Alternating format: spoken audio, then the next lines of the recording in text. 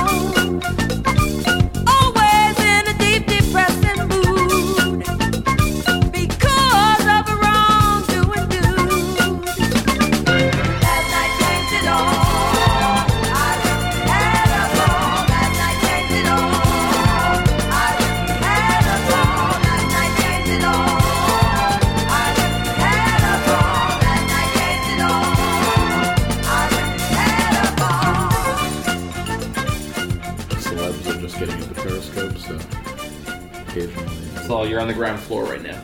You have a chance to make that money on Periscope. Yep. All right. So how we do this is we send you off into the other room, and we do like a 5-minute intro, and then we call you in, and then that's that. Okay. So. Pick a room, any room. You can do the backyard if you want, whatever you're into. Hang on the yard. That's nice. And Andrew gets on a run, and then I'll just come get you or whatever. Yeah. We'll have a PA come and pick you up.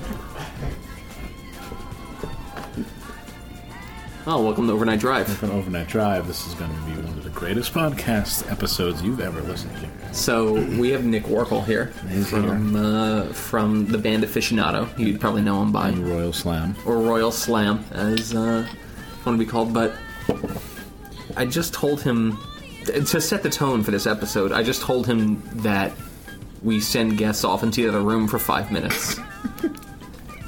But we don't. So we just wanted to see if he would listen and just walk away. He did. So now he's wandering around in the backyard. And we said that he would. I would come get him after 5 minutes. Yeah, but we're not going to. We're not going to do. So welcome to episode. What is this? 95? What's episode 95? Remember 1995, Andrew? What is your most vivid memory of 1995? Vivid memory of 1995. I was arrested for shooting a nun with a pellet gun, sniper style, off of my second floor balcony, and I had to repay the cost of a window, and I got arrested and had to whatever, and I was a minor, so they had to lock my record or some shit like that, and I had to go on probation and see a probation officer every week, and then my parents, to punish me, sent me on Outward Bound. So I had to... You talk about Outward Bound a lot. Yeah, it was a formative experience, to say the least. I was going to say, do you think that changed your life? In retrospect, it was actually fun. At the time, it was an actual nightmare. But, yeah, it was all right. That was charm. Interesting. Got 2 leeches during Outward Bound, so it was pretty cool. Did you do a trust fall? No trust falls. Did do a solo, an overnight, where I came very, very close to a moose, really close, about as close as we are to the television or the bar, way too close to be near an animal that's the size of an SUV. Yeah, it was all right. Great. Well, I didn't have that formative of an experience. I guess my most vivid memory of 1995 was getting pressured into going to community college. And I attended 2 weeks of community college and then kept lying to my mom that I was going.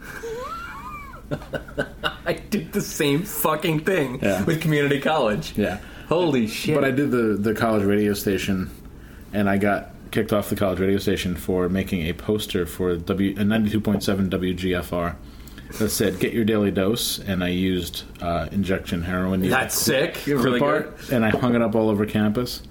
Very college video, and needle injecting into an arm, and the woman who was running, who was the assistant program director, Darlene, was a recovering heroin and thought it was not good taste. So her and her husband, who was named the Wizard, kicked me off the radio. Where are Darlene and the Wizard now? Darlene and the Wizard, sweet revenge. Darlene and the Wizard came into my grant funding office 2 years ago when I worked for the state and tried to get energy improvements to their pool hall. Oh, God. And I had to write the recommendation for them. Were they summarily denied? Sweet revenge, motherfucker. No pool hall. No pool hall. No, fucking Warrensburg's going to have to do with only one pool hall to suffice. No 2 pool halls. I feel bad. Should we go get it? No. It would be great if the whole podcast is just out there. Just wandering around the backyard? No. Him and the one-eyed dog? So how should we, because we didn't really talk about it before, we were watching dash cam videos, which I think is more important than preparing for an interview. What should we talk to him about? Just see what it's like to climb the ladder. See what it's like to climb the music ladder. Yeah, we should treat him like royalty. Royalty. Royal Slam. Royal Slam. Andrew and I have been cutting into some beers, so we might get him. I might fall down. Yeah.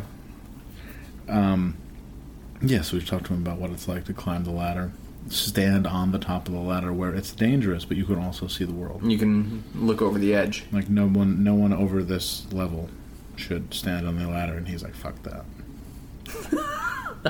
Go get it. Okay. This is too much. Go get him. It hasn't even been 5 minutes. He looks sad out there. Oh, yeah. Have you read his lyrics? He's very sad. Andrew's left. Alright, can we lie?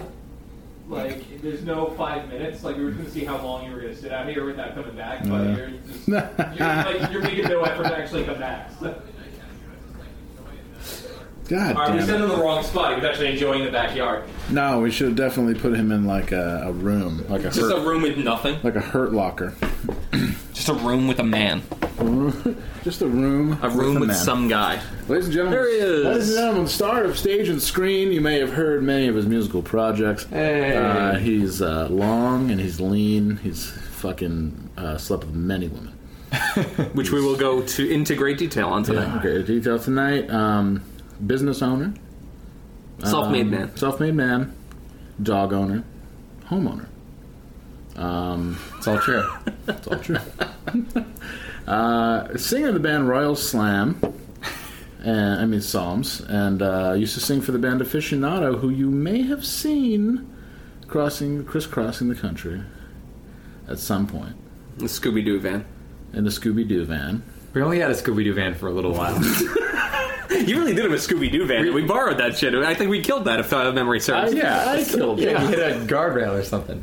No. Who said that? I thought Pat told me that. I was all right. First of all, you're going to tell this story because the way it's been told to me by several people seems like a Russian dashcam video where it's just like, how could this ever have happened? Because somebody was in the car behind you guys, trailing, and they said they were watching, and all of a sudden, just like turning off an exit or something, you hit like a center rail or some shit like that. Let me put the myth to bed. I'm glad that my name still rings through the streets. Absolutely. And that people cannot sleep at night, nor can they quench their thirst without mentioning my name. I'll tell you what I was doing during A this clear after that. 5 years after any of this happened, which fills my heart with joy and also love for all involved. Driving, we were just finished our triumphant set playing with Title Fight in New Jersey, and that was the night that Patrick said "Life is a Hatebreed" song, which people tend to like that. So we played, and we all pretended to enjoy each other's company. We all enjoyed each other's company, but then we had to talk to bands, be like, "Yo, good set, dude, fucking so good," all that shit that you're supposed to do, but I never really did. And then we're driving. And this is in New Jersey, so everything is like I don't know what they call it, like a roundabout. They have like a roundabout, but you get off, and there's a very sharp turn when you get off. the road was slick. It was humid out. And because it's New Jersey and everything's a pain, the road was slick because the pavement was oily.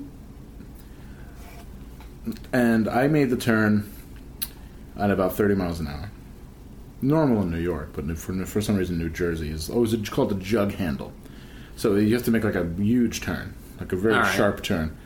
And this didn't kill the van, by the way. We still drove on this for another full year.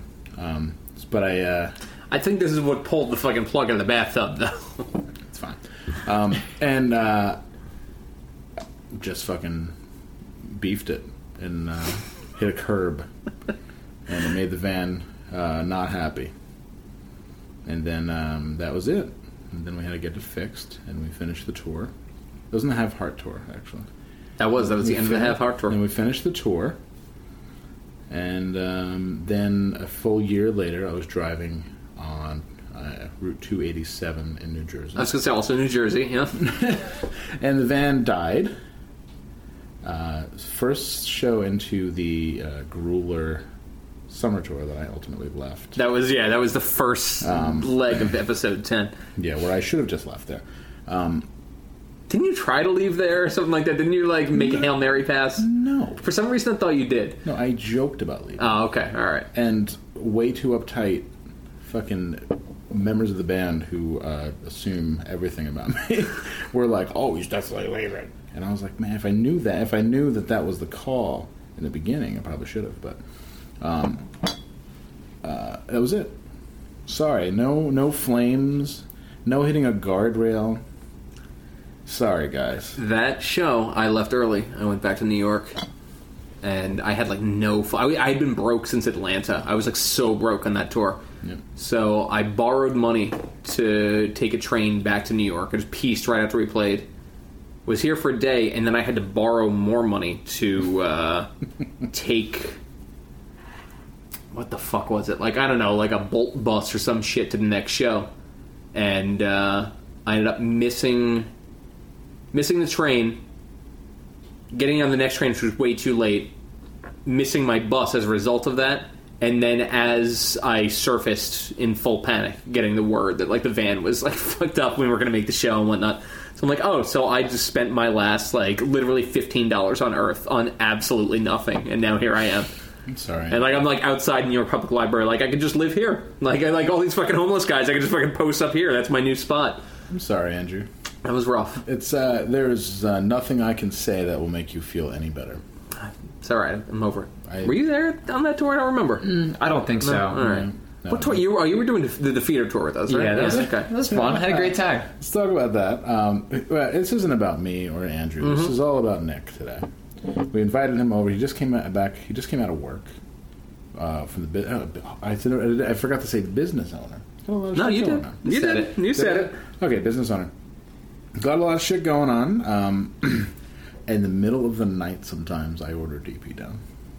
Nice. Yeah, I do. You don't see his name on the fucking delivery list? I'm not there in the middle of the night. Yeah, but you're the owner. You're supposed to go over the shit. If I were John Taffer, I'd be yelling at you right now. Well, then who looks over the deliveries? And you'd be like, I don't know, No, there's a manager that's on the responsible party that's there. They look over the deliveries. They make sure everything's good. I trust these people. Some of them. Oh, fuck. All right, we'll get into that. That'll be fun. We'll start naming names. So, Nick was on that tour with us, and we... the only thing I really remember from that tour, other than... Defeater tour? Other than, the Defeater tour, other than playing much better than Defeater, was Nick... pressuring Nick into eating a pound of fudge. If you remember. Remember that? Which I couldn't do. But no. I like fudge a lot, and it's just so heavy and rich, and it's just so you look at it and you're like, oh, that fudge looks awesome. I think I could really just take the whole thing down. The one thing that I forgot about you and miss, even though we're neighbors, is that you always explain, even though you think that we're making fun, you always over-explain. Oh, yeah. If you ask him about a Seinfeld episode, he'll explain the entire episode of the show. It's so good. I love to retell Seinfeld episode. So it's one of my favorite. But the best, I think, the kismet, the best part of that was hey Nick, do you think you could eat a pound of fudge? And you're like, yeah, definitely. And I see in the corner of my eye a fudge store. Yeah. So I'm like, I'd pull into the fudge store. Perfect. That woman thought we were fucking awful. She really did not like us one I bit. do remember that very much. But well, that was the same. That was the same towards Hitler Power. Hitler Power got a lot of play in this You podcast. accuse Patrick of having Hitler powers. Oh yeah, he does. I think it's more of a Jim Jones. Yeah, vibe. Jim Jones. Yeah. That Very worked much in the I've Eric's left dream. you. He woke up in the morning and he said he had a dream about Hitler Power, which was wild. I wish, but there was. That was a fight over a woman. Yeah, because we would be in people's houses, and Pat would try to instigate me into arguing with him, and then we would just yell at each other for a long time in somebody else's house, making them feel incredibly uncomfortable. They really enjoyed it, though. the women we were with seemed to really like you guys having an argument. I would always just fall asleep to the sweet sounds of you arguing. Oh, yeah, you over complete bullshit. Right, because he would be arguing something that he didn't actually believe, and then try to convince the other people in the room to side with him, even though he didn't even believe the thing that he was saying, and then make me look foolish just because he was better at talking than I was. My favorite part of that tour was when we stayed at Full Sail, and I said, you should really go for that girl, dude. And you did.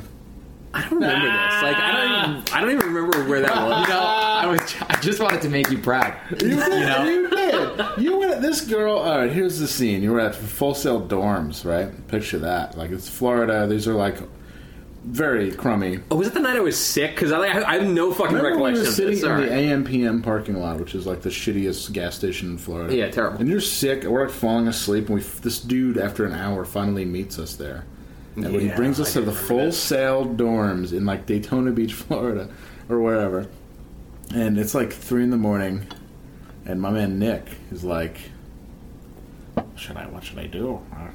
Because this girl is not. I mean, she's like, how would you describe this woman that you gave her easily the best sex of her life? I don't want to go into detail. All right. No, come on. All right. Well, okay. So I don't want to be disrespectful towards anybody. the PR machine is in full force, Firing on all cylinders right now. All right. So Nick, not Nick, slept with a not woman. Well, I mean, not Nick slept. Not Nick slept with a not person from Florida on the tour, and it was wild as. And I heard the screams. I don't know if that's true. I probably should have just slept out and slept on the couch or something. I had the couch. I always get the couch. I heard the screams. I heard moans. The slurps. I heard moans of surprise. Like, I heard creaking. I heard slurps. I heard smacks. I heard pleading. I heard begging for more and for less. Nick emerged triumphantly, with only a towel around his waist. Backlit. Yeah, backlit. Which we'll get into later. This, yeah. And he said, I hope you're proud of me. I probably took a year off that girl's life because I fucked her so hard. And there's no soap in this shower, so I if gotta you live with don't this for a tell the minute. story, lesson learned, if you don't tell the story, you leave it up to us to make the story. Yeah, the interpretation is always better. I like your version. I mean, I don't think that my version was nearly as flowery or... Awesome. yeah. So that was fun. But, all right, so the Hitler Power fight was over a woman. Do we name Who names? Let's not name names. That'll actually be sad. That's very Googleable. Who you then sent me the darkest text message I've ever gotten in my life that I wish I saved. It was next level. Do you recall sending me this text message? no, not at all. It was Okay. It was next level. Let's bring us back to 2009. This is a long time ago. This is a long time ago. I feel like yeah. it was maybe even before 2009. 2008. I still lived in New York, so it was 2008. I remember I still lived in New York because my girlfriend at the time told me I couldn't have fun on tour, in a phone argument. I remember that vividly. Like you weren't allowed to, or I you wasn't allowed to have fun. Yeah, that sounds about right. You're having fun without me. Anyway, Yeah, so what was the text? Do you have it saved? Oh, no, I wish. Oh, my God, no. No, it's... I'm glad that you don't. It was something along the lines of... like, if you really wanted a guitar really badly, it's the guitar you wanted most in the entire world. And then... you get the money for it, and you save up for it, and you get the money, and you're so excited, and you go to Drone Sound, and you're about to buy the guitar, Drone Sound. and the guy online in front of you takes it and buys it on credit, and then sets it on fire right in front of you. And I'm just like, holy fuck! I'm in a scaffolding yard, being like, whoa, this is the deep darks right here. Oh my god! I wish to God I could go back and get that text message. It was tremendous. It was like a work of art. It was really good. I can't believe you don't remember sending it. No, I It's know. so sad. I just, that sort of thing just flows out of me. I'm a passionate man. All right, so we'll Yeah, for the people. And I have a lot of bad analogies too. So they just come. I've used so many bad analogies barf over the out. years. They just. So if you wanted a donut so bad, and it was the best donut you ever had before, and someone else got in front of you and got it, that's basically what we're talking about here. Yeah, but at this point in my life, I would just get a different donut. You know what I mean? But at that point, I was young. Never played that guitar, huh? Oh, you did. All right, you did. All right, okay. No, I never. No. Interesting. All right, never. No, never. Mm-mm. What have you? Did you open the guitar case? Way before. Yeah. And you opened it, but you couldn't play it because the strings were... Actually, a similar thing happened to me a couple years ago. I actually literally almost the actual analogy, but the real thing actually not an analogy. Jesus I bought Christ. a guitar on Craigslist for super cheap. It was a 1966 Fender Mustang, and it was kind of fucked up, and it had a really horrible refinish, and I had the whole thing refinished back to its original color, replaced all the parts with original parts, and then at the time I didn't really need another electric guitar, and somebody offered to trade me a Gibson acoustic for it, and I took the trade, and it was the worst trade I ever made in my life. And now I wish that I could just buy that Fender Mustang for... Do you know who has it? No, I have no idea. So now I can't buy it. Now I'll never play that Mustang. I never even played it. I bought it. I brought it to this dude to have it fixed up. And then while it was at the shop being fixed up, somebody offered me the trade. So I never actually played it. And now I just want to own a Daphne Blue 1966 Fender Mustang, but never happened. And now they're super expensive too. In the past few years, the price of a Fender Mustang really So now you just They're have crazy. this Gibson acoustic guitar at home that you hate. No, I sold it. I hated perfect. it. I sold it for next to nothing. Literally $200. This is a lot of bad moves. Yeah. But so I'll never know what it's like. This is bad. That sucks. But it was my decision that time. I made the bad decision where it wasn't like Pat didn't come and steal the guitar out of the shop and burn All right, I guess we're naming names there. All right. Now there's a lot of underlying bitter feelings that you need to explore. And this is Now. why we're here. No, I'm Like actually right now. We've been charged from the power. at this above. point looking back, I'm actually more than okay with it. I don't mind at all. Cooler than you are, bro. Cooler than you are. All right, so let's fast forward. So we do that tour. You come. You come, and everything's cool.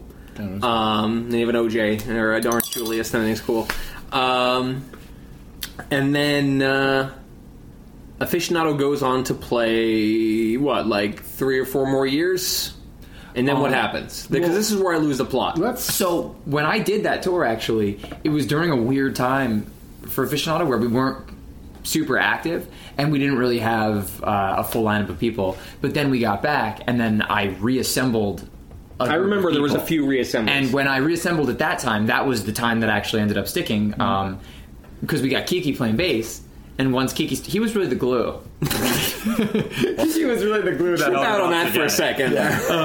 But Kiki started playing bass, and he breathed new life into Aficionado. Where's my man now? He's in California. Wow, all right, Yeah. that's a good place for him. Is he in? He sobered up and he moved to California. God bless. Is he in I think he's doing really good. Angeles? I think he's near Venice Beach. Cool.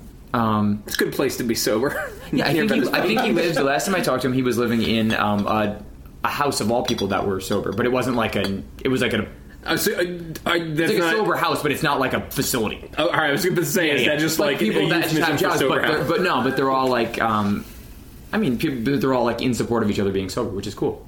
All right.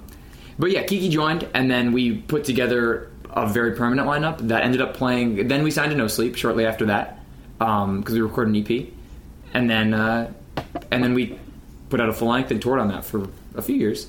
I don't know what year we broke up. Maybe 2012. Well, let's get to that. To the breakup, man. I don't know any. This story is totally lost to me. This is I could talk about the many reasons why the band broke up. No, you're talking about what you're doing right now is reciting Wikipedia. We're not interested in that. We're interested in the breakup, the deep down, the fucking fuck you, motherfucker, the shit. There wasn't too much of that. No, but there was a little. There was a little of it. Let's do it. Let's get into it. Let's hash it up. All the aficionado fans, the moment you've been waiting for, the real shit. This would have been funny as shit to have everybody upstairs in different rooms, because we've got like 20 rooms in this house, not realizing everyone's going to be there. Just fucking do a fucking, come on out! Oh, this is your life. I don't really think that story's accurate. So let's get into it, man, because you are being interviewed, where we are known for our really good interview. Which might not be true. No, I don't think that's true at all. No, that's not true at all. We're actually not very good at it. But I don't think we're known for anything. We're known for putting on an above average. We're known for, we should call this podcast fucking plus 15. No. Don't get down on it, man, because I'll lose interest. Okay, so towards the end of Aficionado, we did a couple pretty rough tours consecutively. Now, why were they rough? Well, the first one was with a band called Electric Six. And some of you may know Electric Six from their hit single "Gay Bar." I have no. Whoa! No, real. You know. That's in the Gay Bar. That's correct. You toured with them. We did, and because when we were freshmen in college, we thought that Gay Bar was really funny. Or it was just like a funny song. Like they're just kind of these wacky guys. That they had another song that was like "Danger High Voltage" was the song. Okay. But we thought that band was funny. The first show you guys meet up, what are they like? They're older dudes who are all recently, or most of which are recently sober.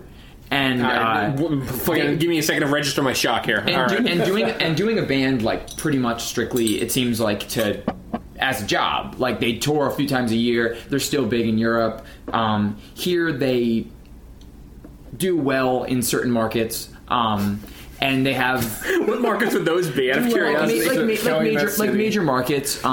We played a handful of those shows were sold out. We played, I want to say, well, definitely. Where was it? Place in Wisconsin.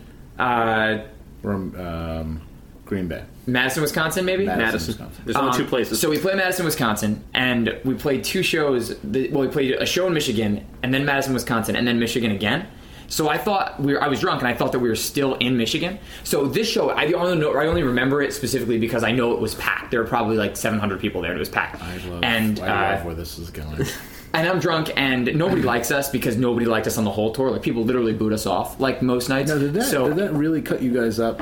Like, on that tour, we actually started to... We didn't like the tour, but we enjoyed people's hatred for us. Like, we started to play... it was a tour where we started to troll on people for the first time, which, like, Aficionado was always a band that we wanted everybody to like us.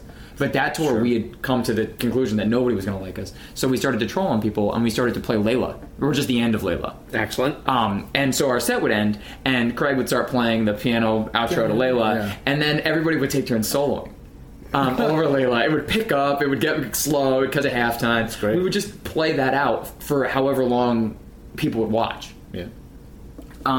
So we started to do that about halfway through the tour, which was actually sort of fun. And but at that show in particular, we were in Wisconsin, and I was like, "So, how's everybody doing here in Michigan?" And I remember somebody from the crowd. It was like one of those moments but if somebody from the crowd yelled, "We're not in fucking Michigan," and then everybody in the room started to boo us. That's pretty sick. That's pretty awesome. Like the whole crowd, like literally everybody was going. And I just turned around and looked at Chris Tenarowitz, and I just remember him being like, "Oh my god!" And I was just like, "Well, I don't know. What do you do?" So that's like yeah. But we experienced a lot of people just being like totally not acknowledging that we were even playing. And we played with Electric Six, and the other band on the tour was one dude, I don't remember his name, but it was one dude who was kind of like a heavyset rapper. He was a white rapper who kind of like had a shtick similar to Kenny Powers. Was it that guy from Bar Rescue? Hick Hop? I don't think that was his name. Fuck, what is that fucking guy's name? This guy had songs that were like the lyrical content was something Big like Smo. Was it Big Smo? No, Damn it! Fuck. I wish it was Big Smo. I wish I could remember what this guy's name was so we could cue it up. But he had songs that were things like "God Loves Fat Chicks." Were like, This guy sounds great. but that sort of sums up the lyrical content. So people loved that and they thought it was great. And then we would come on and people would totally hate it and not acknowledge that we were doing anything. And then Electric Six would come on, people would love that. But these are all kids who are wearing like Who Killed Kenny t-shirts. Like, that's who that band draws. Did you fucking fall into this? I really thought that it was going to be a bunch of college kids that were just trying to party, but it was not true. Not true. But that tour was actually, it was long. So it was like we were on this tour for a really long time, and everybody hated it, and we kind of treated it just like a vacation, but it was definitely like our patience was sort of wearing a little thin. Your patience with each other? With just the tour, I think, at that time. But then, shortly after, we'd come home, and we'd put out a 7-inch, and it was taking us a long time to write a full length. And we put out a 7-inch. We probably really should have had enough material for a full length at that time. And then we did a tour to just support the record that we just put out. And we went out with a band called Mixtapes. And this band called Citizen. Citizen we really liked. We really liked the dudes. They're young kids. They're really cool. Really fun to hang out with. The band Mixtapes is a kind of a juvenile pop punk band. Okay. They themselves are not. They're not juveniles. Their band is very juvenile. Grown adults. Are they also in the sober house or no? No, I don't think that they are. But they are grown adults. And but the people that like them are clueless 16-year-olds. All right. So we're on this tour and we're watching this band play after us. 28,000 likes on Facebook, asshole. I don't know. They're all... I don't know. They're all weird little kids. Okay. But people hated us on that tour as well. And it was just like 2 tours back to back where just like we got the most negative reaction possible. And that tour really people started to get frustrated.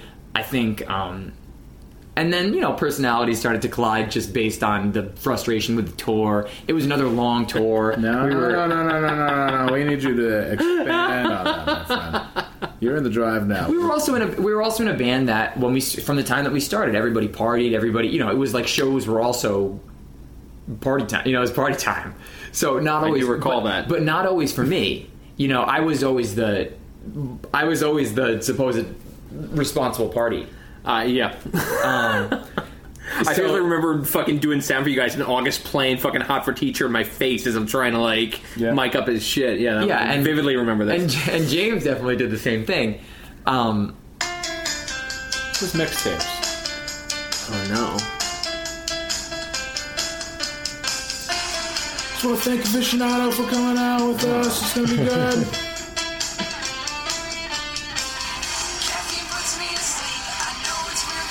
You did this on purpose? Oh, no. Alright, turn this. I can't. No more of that. So zip that. Describing their night. But when we first started to do support stuff with Aficionado, once we put that LP out, it was always with bands that we liked and people that we actually wanted to hang out with. So like one of the first support tours we did was with Tim Kasher, who throughout like my whole life I've really I was always influenced by Cursive, loved Cursive, loved Tim. So we got to go on tour with Tim Kasher, who turned out to be actually really cool, really fun to hang out with. And then other people that we actually respected. And then as the tours went on, it was sort of was dwindling. That's rough. What was dwindling? The attendance for your shows? No, I think the caliber of the bands that we were supporting, I guess. So you were supporting Tim Kasher, who we loved. Was he genuinely receptive to your music? Yeah, he was really fun. Okay. He was just a really fun person to be on tour with, a really good dude. Did he ever have any moments where you'd be like, oh, there's Tim Kasher and 2 women walking into the bus? Oh, shit. No, because he had recently started dating a girl at that time, who I think is now his fiance. Oh. So So you never saw him like get drunk and like touch a tit. no, Like we say racist stuff, like It's fucking like I'll fight every beef. like abuse a cab driver. did, I'll fight every beef. we did all get drunk and get kicked out of a hotel pool. But that's like, we were in St. Augustine, and a guy who was probably like 30 came up, and he was working at the hotel and came up to all of us, and he was like, "Listen, guys, all right, I was young once." And Tim is like, I don't know how old Tim is, but he's definitely older My than hair's that. turning gray. How He's can I also help you? older than that person, and he was like, gave us the real like, "Listen, I'm cool, guys, but you guys really got to get out of the hot tub at this time." Jesus. But yeah, he was really fun. He just was a fun dude, wanted to party. Okay. But yeah, we met a lot of cool bands, and then we did. I think the thing that that made us think that maybe there was some gem to be found in those tours, like something was going to be cool about them, is we did a tour in one winter with a band called Fair to Midland, which is not typically the kind of music that any of us like. It's like a Research machine firing up. it's like a prog metal band. Actually, I think I did sound for that. That sounds familiar. Totally not the sort of thing that we're super into, not the sort of band that we would normally play with. And then this other band called Dead Letter Circus, who's a band from Australia. And when we first got the tour, my mind was totally closed to it. I was like, listen, this is going to suck. No one's going to like us on this tour. This tour is going to suck. And we went on it, and it ended up being really fun. And the dudes ended up being really cool. And the thing was that even though they played a different kind of music than us, and it wasn't the sort of thing that we listened to, they were genuinely good musicians. And so we could have a common ground. And people actually weirdly liked us on this new metal tour. And then it made me only want to do... That makes more sense to me. It made me only want to do new metal tours. Yeah. The people that go are like the sort of people that think they really believe in rock music still. Yeah, where very like when you go to like a punk show, everybody wants to be like you. They're like, oh, these guys are just like me. But at these sort of rock shows, it's like people still have this idea of the band as like a... Do you think these people still exist anymore, or is everyone just into DJs now? I think that there are probably still people that like new metal. I'm sure there's still people that like new metal, but I feel like now new metal is actually just DJ core. Now it's just like it's almost entirely synthesized, and some guy with like the DJ from fucking Zoolander is like doing his shit over fucking like guitar loops. That could be, because I can't think of any new metal bands that have come about in the past few years that people like, right? Nah, it's true. Didn't Korn put out a record a couple years ago? Yeah, but none of that it was a shit weird. counts But it anymore. was a weird dubstep record, though. They had dubstep. Yeah, it's over. involved. They let it drop and Yeah. all that other stuff. Okay, so continue. Where were we? So bring us to the night. Bring us to the climax. On tour with Fair to Midland. so we love that tour, but the we need mixtapes. the climax. We need The climax of that tour? We need the band. Like, we shouldn't do this anymore. That was on tour with probably on the mixtapes tour. It was like no one actually said it, but we were. No, is the vibe change was like. Oh yeah, the vibe definitely changed because it was like different people in the band were kind of branching off whenever we would get to a central location, and then everybody would go off and partner up with like the person in the band that they felt okay hanging out with at the time. It's totally. And because there were so many people in the band, you could totally do that and actually still feel like you were hanging out with a pretty good group of people. Interesting. So, cool. because we had a person on tour with us that was the merch girl, and Laura would always hang out with her because I think at the time her and James were button heads. Butting heads. Yeah, they weren't boning. Oh. Fucking. No, definitely not. I think the exact opposite of that. Whatever the opposite of that could be. We're listening here too. Fair to Midland.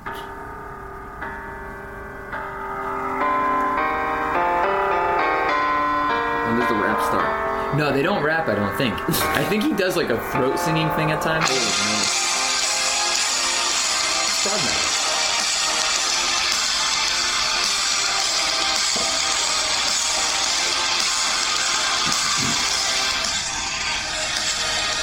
But I love that tour. That tour was my favorite tour. Easily was some of the greatest. All right, so you guys pull into Omaha, and everyone goes their separate ways. Yeah. Laura and James are fucking and now fighting. Craig Dutra has no idea. He's oblivious to the whole thing. They fuck in. They're fucking in positions that haven't even been invented. It's yet. That would wild. never It's- happen. It's Nick. It's the furthest thing that would. Yeah, but the road is a harsh mistress. The road makes things happen. Sometimes when you have a destination, you still feel so lost. So therefore, fuck your bandmate. Right? None of that was going on. I really don't think that you're being truthful. Yeah, or maybe you think you're being truthful, but I don't think that's really the case. But I don't think either way, you know what actually was going on. All right, so those two, they're having a lover's quarrel. Where are the other rifts at this point? I feel like I would generally hang out with probably Kristen Airwitz. That was kind of my... He's pretty even keel. Yeah, so we would kind of go off. I like that he's lost his mind and he wants to go to the desert and commune with the spirits. I also think that that's weird. It's really exciting. I'm actually supposed to go to the desert with him and record a record. Nice. It's exciting. Happens to the best of us. His girlfriend lives in New Mexico, and that's why? I don't know. Is that why he's going there? For all I know, the east wind told him to go there. I'm not sure. Well. See what happens. Somebody lost their mind and followed a girl to another state. He's in he recently got added to a group chat that I'm in, so now I feel like we're going to be in better contact. Interesting. All right. He also sent me a weird picture of himself. It looks like he's smoking weed and wearing a Pikachu. This is really exciting. Costume. All right, excellent. I don't know if this is actually a Pikachu costume, but I think it is. This is good that everyone's just on their phones. Oh, I have seen this before. Yeah, that looks like a Pikachu costume. So he's going through an experience.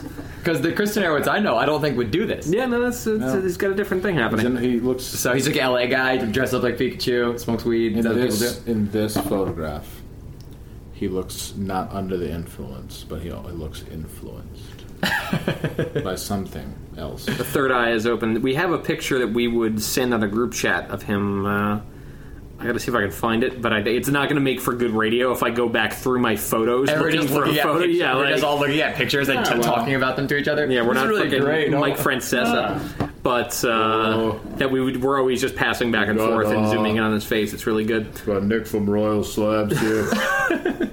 All right, so you two are paired off. James and Laura paired off. Fucking. We had a dude filling in for Craig on this tour. Oh shit! So yeah, for sure, fucking.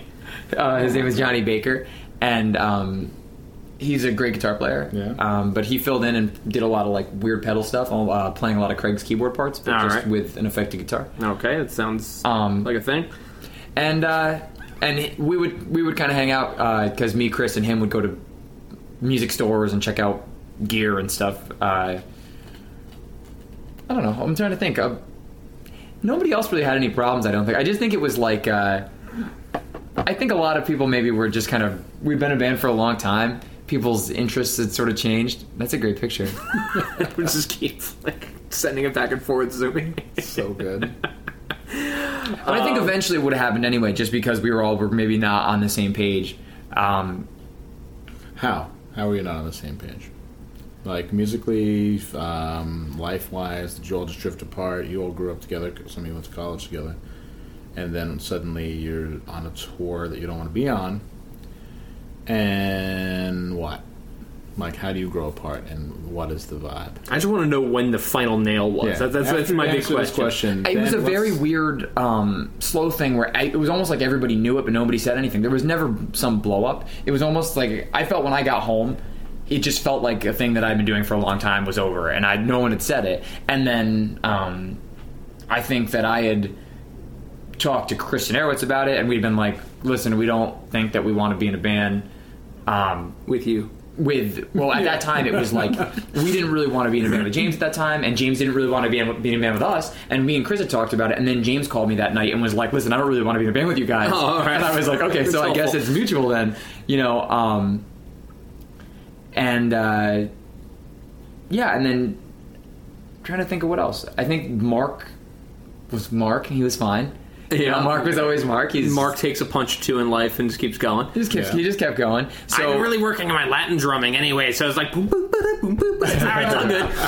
So I think, and then we tried to have a couple band practices that were, I don't know if it was going to be called Aficionado or not, but it was just me, Craig, Mark, Kristen Airwitz, and Johnny Baker. I sort of remember this, just vaguely. But we'd only done it a couple times, and at that time I think Mark then was like, listen, I don't really want to do it. It doesn't seem to really be going anywhere. I don't really want to do it anymore.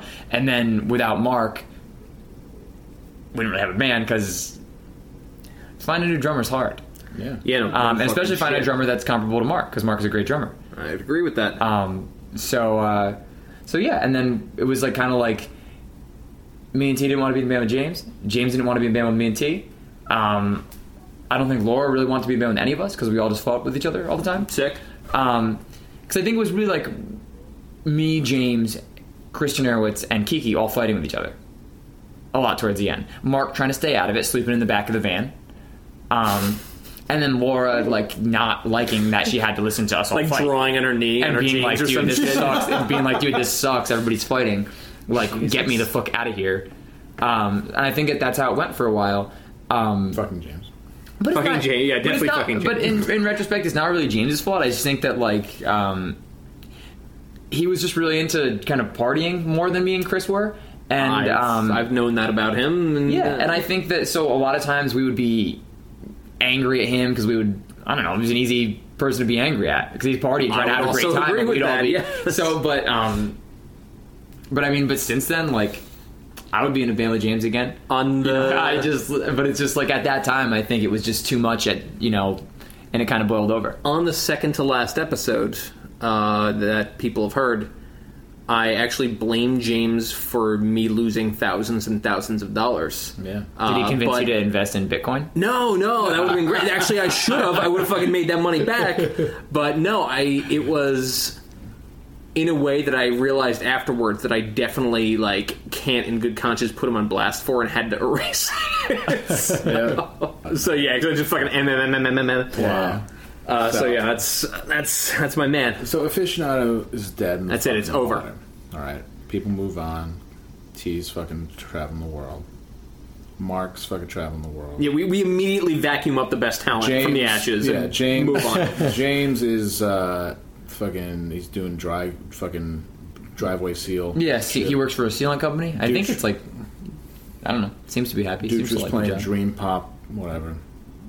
What the fuck are you doing, motherfucker? Me? Yeah. You ended up in a doom metal band for a minute. I was in a doom metal band yeah, for a bit. There you go. Tell us about that. Well, because Mark had just joined, Because I heard. and that you- any opportunity to be in a band with Mark is great. I agree. I really So, enjoy seeing it. I just like to hang out with him. And at the time, me and Mark weren't hanging out as much, and we used to be really good friends. And we just kind of drifted after Aficionado, and I just wanted an excuse to kind of hang out with Mark. And he had joined this band. And I was like, all right, yeah, they need a bass player, and also because I hadn't really played bass in anything since I had played bass in End of Year. Yeah. So I wanted to see if I still had it. Did you have it? And I did. And I learned the songs. They were all in like weird time signatures, and it was all a lot of counting parts. And actually, a few weeks in, once I'd been playing for a while and I'd known all the songs, we played some shows, Mark had come up to me and said, I really didn't think you actually could play any of these songs. Oh, wow. Cool, I Mark. was like, it's like really crazy that you actually learned how to do this stuff because I actually didn't think you could at all. And I was like, wow, thanks a lot. Thanks Cool, for having appreciate a lot of it. confidence in me, your yeah. friend, Asshole. But and also like Jordan, who's in Hush, Jordan Kaza. I think We went to high school together, and we were friends in high school, and we had kind of drifted a little bit too. Like he lived in Troy. It's like we live in Troy, and it's hard to get together, I guess. That dude left a bunch of shit at my job when I worked at the bar. And whatever, it was just like fucking gone to the wind. But I think that dude partially blames me somewhere in his mind. That dude Jordan. I don't know. I always got that vibe that he thought I stole his shit. So Did you steal his shit? no, didn't steal your shit, man. I don't know where it is. I'm sorry. If you're listening, I'm sorry. But yeah, But yeah, I wanted to be in a band with him, and Weird vibe. I like Chuck, so I got to be in a band with Chuck. So it was like, I don't know. And I didn't really know Jeff, but I got to know Jeff, and Jeff's a really nice guy. So it was fun. And that's over now. But it was just, that's done. at the time I had just opened a business, and I just didn't have a lot of time. Oh, we got to talk about that too. Yeah, Fuck, but so all right. that was- well, Okay, so this is a good segue. Okay, so yeah, are you playing fucking Game of Thrones on your phone? What's going on over I'm there? looking up important shit, All new right. videos for the upcoming discussion. All right, it's, But I keep typing it in wrong. Did you keep typing in slams? I keep typing in slams, and nothing's coming. It's just ads for Royal Pains on USA. Just fucking pops Let's up. All fast right. forward to there's a house party at our house. You live upstairs. I live downstairs. I don't even know where this is There's going. a big party, and Chris Lawrence's shitty punk friends trash your dog's kiddie pool.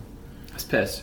He was fucking pissed. I was pissed. Right. So tell All right, us so that. a bunch of raw punks piss in your So kiddie this pool. is fast forward. Fish on breaks up. Nick becomes a I don't think it was Chris Lawrence. I really do think It is now. No, Chris Lawrence is a nice guy. I don't think that he did that. Okay, so it is an assorted. It is a potpourri of gutter punk fucking. One time, a long time ago, I dropped a paycheck in Last Vestige, and Chris Lawrence, I think of the right person, right? That's Chris Yeah, Lawrence. yeah. He called Pat up, and he was like, "Hey, that dude you always hang out with, I think he dropped a check in here. Can you get in touch with him and come back so I can give it back to him?" And ever since he did that, I was always like, "What a guy! All right. That's really nice." All right, so his shitty punk friends piss in your pool. Yeah, they pour ketchup. You live upstairs, and Is this the same dog? You had this Yeah, dog it was. at that It point? was. Okay, Yeah, because all right. I was like a year and a half now. So I took over it your, was last summer. Little backstory. I took Actually. over your old room. I still live in a punk house, and it's really awesome. Until it's not, and then Right, which is that was the moment that it was not. yeah. It was so, like. so it was a party that way too many people were at. Yeah. That was the party. That I want to say it was a 4th of July party. That was the little party last year that I took that girl into my room. Oh, Fucking, that's probably 19 right. years old, and fucking really threw it to her. It was great, and that was the body car from Stone Girl. Yep, all right. From Stone. That was the girl we saw at Cafe Hollywood? Yeah. Is that really? That's right. Holy shit, wow. No, Oh, god damn it. No, maybe. Putting this all together, the roadmap is starting to become clear. Okay, and then I am downstairs after 11, and I see people starting to squirt ketchup and mustard and piss and other things into your dog's kiddie pool. And you're upstairs like, this is too much. You let him do it. You didn't do anything about it. What am I going to do? I don't know. You're just as guilty. You're watching. Shit. Oh, Yeah, fuck. What am I going to do? You knew Kozar's day was ruined. The next day was so hot. Kozar's day All was Kozar ruined. wanted to do is just go swimming in this kiddie pool. And we went out there. The whole thing was like all like spoiled hot dogs, like the grossest No. shit on the planet, filling this water. It was nasty, and it was pretty big, and it was annoying to fill for some reason. I just remember it was in that backyard. Maybe there wasn't a hose or something. Yeah. So we were like taking buckets of water and filling it up all day, and finally got it filled. Yeah. And Kelsey went down the next day. My girlfriend Kelsey went down the next day to take the dog in the pool because it was so hot outside. It was like 100 degrees out, and to find the kiddie pool totally destroyed with like barbecue sauce and ketchup and hot dogs, and just like it seems like somebody maybe puked in it. Like it was just really nasty. And, okay, so there's nothing I could have done. These men were drunk. These men were... They use the term men loosely. These people were drunk. There was a lot of... it was just... I would have... it would not have been received well if I was like, yo, stop the bullshit. Plus, I had other things on my mind. All right, that's fair. But was that the push off the ledge you needed to buy a house? It definitely was. It was contributing. Because Yeah. like literally 2 weeks later, you bought a house. I was like, listen, I just gotta get out of here. Yeah. And I thought like, Yeah, it was definitely Damn. one of the factors. yeah, It definitely made me realize that I didn't want to live in a punk house. no, I realized that probably a month after I moved in, but yet I stayed. And see, the thing is, like, it shifts back and forth from being a punk house and not being a punk house. No. Or at least it did when I lived there. Because if Joey's friends aren't all there, it doesn't really have a punk house vibe. Yeah, no, But it's just when there's a party, all of those people show up. See, we have parties occasionally, but it's always like there's people who spill beer all over the floor, and someone puked in our sink, and This sounds like a fucking nightmare. yeah, and I'm like, I have like my rooms all set up, and it's nice because I'm like, an adult. I'm almost 40, and it's like I can't dodge that fucking cheap rent though. Yeah. $380 a month. That's why I liked it. It's amazing. How much did your rent jump from renting there to buying a house? It actually is about the same because I got the house. I got a really good deal on the house, and I have roommates still, but they're just roommates of my choosing. So they're not people who are disrespectful because they know that I bought this house and that Kelsey and I put a ton of time into fixing it. Because when we got it, it was pretty weird. It was like the entire inside of it was painted pink. Whoa. I bought it from an old woman who went into a nursing home. So the whole inside, like walls, molding, like everything that would be painted white in a normal house, like if you look around this house, it was all like a nasty, like it wasn't even a nice pink. It was like a weird old woman pink. Wow, this sounds like a fucking. So it took us. fun. We had to paint like a 4-story house that was all painted pink, and it took us months. You know, and it's like we've since done a ton of work to it, and we put every dollar that we have into trying to make the house nicer. So, did you buy it, or did you both buy this spot? No, I did. Okay, all right. So Yeah, no. I wanted to see what a fucking quagmire you jumped in right there. Hold it over her head. You're like, No. it's my fucking house. It's my fucking house. I'm not like Okay, leave. I would Where are you never gonna do go? that. That's what I would. Where I are would you do. gonna go? I would do that shit. Go back to the fucking piss-filled kiddie pool, then. Why don't you? You know? Fucking leave. It's a cold world. Fucking leave. It's a cold world. Fucking leave, man. It's a cold world out there. No, I would never do that. But You should say that louder to the mic. I'll never do that. I promise I'll never do that. I would never do that. We have to talk about your brief time as a karaoke DJ. Oh, shit. But you're pulling things out of left field I've never even heard of before. This is I had wild. a lot, dude. I had a lot going on. I needed to fill the void that was left in my life when Aficionado ended. Because when Aficionado was in I did band, the same thing. I DJ'd for 2 years. yeah, I just was doing something all the time. I always had obligations, and then all of a sudden, I was sort of like, it's a clean slate. I didn't have anything going on. I was a little bit older. It's almost like when you date a girl for a really long time, and then you break up, and then you don't have any dating skills anymore, and you don't know, and you're a little older, and you don't know how to. Gotta work on the your ass. pool is different. I don't know what you're talking about. But it was like that for me with musicians, where it was like I wanted to start another band, but I didn't know anybody that wasn't already in a band. All the younger kids that are in bands are 10 years younger than me, so I didn't know anybody. Yeah. So I was just like trying to keep busy. And somebody asked me to fill in for them as a karaoke DJ for a couple weeks, and it pays really good money because you go there for like 4 hours, and I was getting paid like I want to say like $50 an hour to literally just hang out at a bar that I was probably going to hang out at anyway. You have to do the thing where like, all right, and Annabelle coming up next Here we to go. sing fucking We Didn't Start the Fire. Annabelle. Yes, and the thing is, at first, you can do it in a way where you are doing it ironically. So it's like you can almost make fun of the thing that you're doing, and it's fun. You can be like, this is funny, I'm a karaoke DJ, look at me. Like, I'm pretending to think that this is cool. But eventually you realize that that's like, if you're doing it for long enough, you're like, wow, this is my life, and I'm not, this is no longer ironic. Like, That this is becomes really the thing, the thing yeah. that I'm doing. And at that point, that was when I knew it had to end. Yeah, all right, good move. So, All right, well played. But because what happened is I was doing it at a bar that we all went to on Lark Street called Elda's, but we all hung out there, so all of our friends were there. Everybody was there for karaoke all the time, and then that bar closed.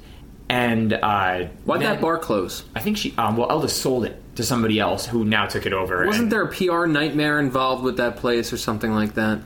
I'm not sure. Didn't she say a bunch of racist shit? I don't think so. Yeah, I believe she did. I think she did. No, I think There was a short sale, and I don't know. I would just like to make something up in my head. I don't think so, because I think that bar was just on the market for a long time. They just had it up for sale, and they were talking to these potential buyers about buying a spot that they had available in Troy, and they met at Elda's on Lark, and then the people made them an offer on Elda's on Lark. That's the story that I heard. That they so when that closed, then I picked up another job doing karaoke in Colony. Oh, you're really which is fucking some real depressing stuff. That's rough. like Nick, speaking of Colony, can you hand me that twisted tea, pal? Thank you. Thanks a Here lot. you are. I've never had one of these before. Isn't that great? My plan is to get Help yourself to whatever's in there. My plan is to get loaded here so that I don't have to leave right away. That makes sense. I thought you were going to be... I don't know if we talked about it on the last episode. I thought I was going to wake up to you being in the pool this morning. Like, I went out for my run, and I was just like, oh, fuck, I didn't look to see if he was in the pool. Like, shit, I really should have done that. I quit today. Might quit tomorrow. All right. Today was actually one of those days where you just get a lot of work done and you feel good about it. Talking about my job at St. Rose, your alma mater. The idea was if he quit today, he was just going to show up at 9 in the morning and jump in the pool, and that's how we would My wake work up. clothes. Yeah, that's basically what I was going to do. The boss that was pissing me off got the memo and has cooled his heels. Wow, all right. So we're good. You're not going to be able to talk to fucking whoever the fuck it was on the phone, though. I am. I'm in a unique position where I make way too much money to do way too little, but I already have money, so I'm kind of like, I could quit and not have to work again for a little while, and I can do whatever I want. You do have business seed money you're just sitting on right now. This is interesting. I do. Decent amount of seed money. What can I open? What business can I open? Taqueria, maybe a calzone spot. Well, you could just look at whatever. Maybe I Whatever. All right, you're taking business advice from a guy who owns a calzone place. You can So just get ready. look at whatever businesses exist in any other city. That's cool, and then you can just assume that Albany doesn't have that business, and then you just put it in Albany. That's like the best part about Albany is that it really is it's a blank slate, it's a blank canvas. Let's talk about this. 1994. I'm a young punk kid. I'm in Albany High. I got a mohawk. I'm like getting beat up a lot. It's just Very like cool, dude. Yeah, fucking Albany High is like a racial tinderbox, and I'm just walking around with a leather jacket, fucking getting spit on. But my one respite is I walk down and I go to, I forget the address. Is it 253 Western Avenue? What's DP Toe's address? 212. 212. Okay, I knew it was somewhere in the 200s. And I go to Last Vestige Records. That's my oasis. I go and I bother Jack and I look at fucking old Yes records, and that's just where I go. I skip class to go and look at records I've never seen before. Perfect. Flipped Out closes. Becomes some other shit. I played my first show there, actually, at 212 Western Avenue.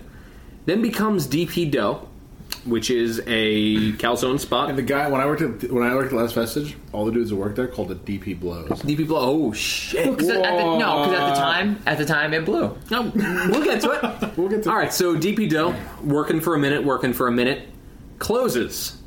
One day, the office at the head company, DP Doe, phone rings, and it's you on the other line. You're like, I want to buy this failing business. And they're like, yeah, man, that's fine, whatever. So you saw a business fail, and you're like, I'm going to put money into that. What's going on? Because I used to work at DP Doe. That is true. And I watched the business go from a business that was like not wonderful, but was okay, and it had a steady amount of orders. It was pretty busy, and then I watched it slowly tank as months went by, and just less and less business, and I could see, because I had worked there, I could see the reasons why. Very simple reasons, like things that you would think were crazy. No, like worse than that. I was motioning to my nose for anyone who's not watching this live. It's almost like a cycle when a restaurant starts to fail, because the restaurant doesn't have money to do general upkeep things to keep drumming up more business, and then things like menus become super expensive because you don't have any money, and you don't want to invest all this money in restaurants when you're in menus while you're losing money. So like, if you have to order a bulk amount of menus, you have to plan to be open for the amount of time to. But if you're just on a downward spiral, like at one point we were just out, like the restaurant was out of menus. So people would come in and ask me like, "Hey, do you guys have a menu?" And my response would actually be, "No." I'm like, it's all online, buddy. And at that time, it's like, how do you expect anybody to eat at your restaurant because you didn't have a menu? It just was and it was sort of dirty. It just lacked charm, sophistication. It lacked management. There was just nobody there. It was almost like the Wild West. It was just a bunch of people that worked there were like a bunch of punk kids, actually, that just treated it like a punk house. It was like they worked when they wanted to work. They took money when they wanted to take money. They threw hot dog buns in the kiddie pool. Yeah, then they all threw calzone in the kiddie pool. Now, Nick, you've got your shit now, but I'm going to play a little game with you. Okay. I want to get back to this. I'm going to read through the menu at DP Doe. And you need to tell me, I'm going to read a menu item, and you need to tell me what the ingredients are. Okay.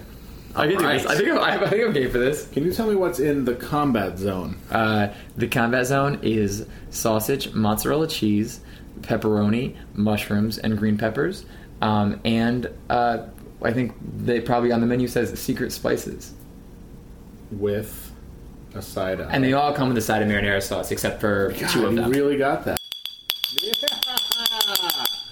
Okay, what's in the drop zone, asshole? Drop zone.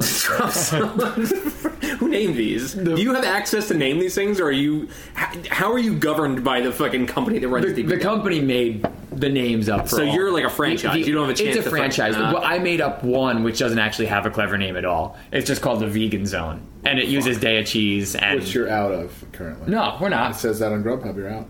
Temporarily unavailable. Dude, Grubhub is the worst. Dude, Grubhub got my fucking Amex declined a few days ago. Which is like fucking ridiculous. And Grubhub doesn't... I think that they just make so much money that they actually don't give a shit about anybody. So they'll be like, yeah, your Amex is declined, fuck you. Like, they got don't my Amex care. declined because I fucking submitted an order and it said that my zip code was wrong. So I'm like, no. When I fixed my zip code and I submitted it again, said it was wrong. No. And then they were like, Meanwhile, locked. $400 in fucking Thai food bills, and I'm like, oh, these all went through. That's brilliant. So yeah, fucking Amex, awesome. Thanks for letting those guys do that. But as a business owner, I hate Grubhub because Grubhub takes a sort of a large cut. They take 10%. And a profit margin at a restaurant with a low price point is not that much. So when they're taking 10%, I mean, depending on what you're selling and I don't know. I mean, that you could be losing money on certain orders. You just convinced me. I'm never using Grubhub again. I'm actually fucking deleting that shit. So I don't love it. It is the most convenient way to order food, and I acknowledge that. And but that sucks. But yeah, so that's why Grubhub is wrong, just because they're idiots there. Interesting. I on this podcast, I shit you not, I'm not using fucking Seamless or Grubhub anymore. That's it. Like my fucking Amex things, and now you saying they take in 10% of that shit is like that's it. I gained like 20 pounds since I downloaded the app, so... There you go. So All right, so this is too. fucking self-improvement right here. Well, can you tell me what's in the danger zone? Oh, the danger zone is Feelings. hamburger, cheddar cheese, onions, hot sauce, and taco seasoning. God damn, it's like in order, too. Damn, this is... It's almost like he spends a lot of time there. Yeah. It's like you live at BB. Yeah, it's almost like I own it. Now, one time I ordered tots, regular tots, and I received cheesy bacon tots. Sounds dope. Yeah. And I ordered, but I also ordered a buffer zone, and I received a cheese zone. That In the happened? same order. Yeah, Maybe you got somebody else's order. I did. It was awesome. Yeah. The buffer zone is better than the cheese zone, though. Yeah. Well, So if you had called, they would have just sent you a free calzone at that moment. no, it would be That's totally our policy. fine. That's totally fine. So you're in a band now. Well, wait, I haven't resolved this DP Dough thing. All right, so you see a business fail, and you're like, all right, I know why this is failing. I'm just going to fucking throw in on this. Because I had worked there for a long time and I kind of knew the ins and outs of the business. So I felt like I could have done a better job. And, it's one of those things where it's like, you're like, listen, to your boss, you say, like, I could do your job. I can do better than this guy. So then when he actually closed it, I was like, you know what? Now's my chance to prove it. I always said I could do better. I'm going to do better. How many people did you pull in to do that? This is where I transition into a business podcast. Whoever can plus 15 this shit. Yep. So me, Craig Dutra, and the person who was living with Craig Dutra at the time, Steven Stringer, we all threw in money together. And Equal amounts? You guys are all equal partners? Equal amounts. Craig actually ended up because in the first year we'd opened at a weird time, and the way the business model works is it only generates a lot of income during the semester School year, because yeah. it's pretty much just like a college-oriented restaurant. It's right in the heart of the college neighborhood. But This is the neighborhood where you almost fucked the girl who looks like Kermit the Frog. Yes, that's true. Yeah. That's also the neighborhood where I was tricked by two OkCupid girls into a hooker house.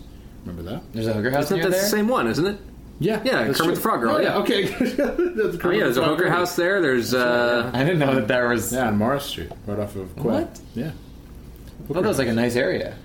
No, down near West Vestige, forget it. yeah, I guess Oh, over there, it but fucking that's slides that's downhill not a nice pretty area. quick. Oh, that's Hudson over For the there. benefit of you, no, this is like right near Quail Street Market. Yeah. It's like around the corner. Right, that's where I Okay, so went. that's not a. That's where I had to take these two fucking hoes, these two hookers. One of them had a Kermit the Frog hoodie. I had to take them there to get beer, and then I was like, oh, wait, I gotta go get my weed in my car, and I jumped in my car and just fucking vroomed floored it. it. Yeah, because I was on OkCupid, and this girl was kicking it, and I was like, cool. And then I get there, and it's a fucking hooker house, man, with all other dudes walking around, and them banging. Like, yeah, high traffic. I'm not kidding. I didn't even know that was the thing that happened in Albany, New York. 100%, dude. A block away from DPW. In these We were just happening right down the block from me. I had no idea. What would they call Central Avenue on USA.sexguide.info? Oh, Nick, I'm going to open you up to a whole. Get ready for I'm this. going to ruin your life, man, because there are hoes in Albany. There are hoes, and there's a thing called the track, right? The track. Yeah, the track. It's from South Lake all the way up to Quail. That's where the hoes hang out after midnight.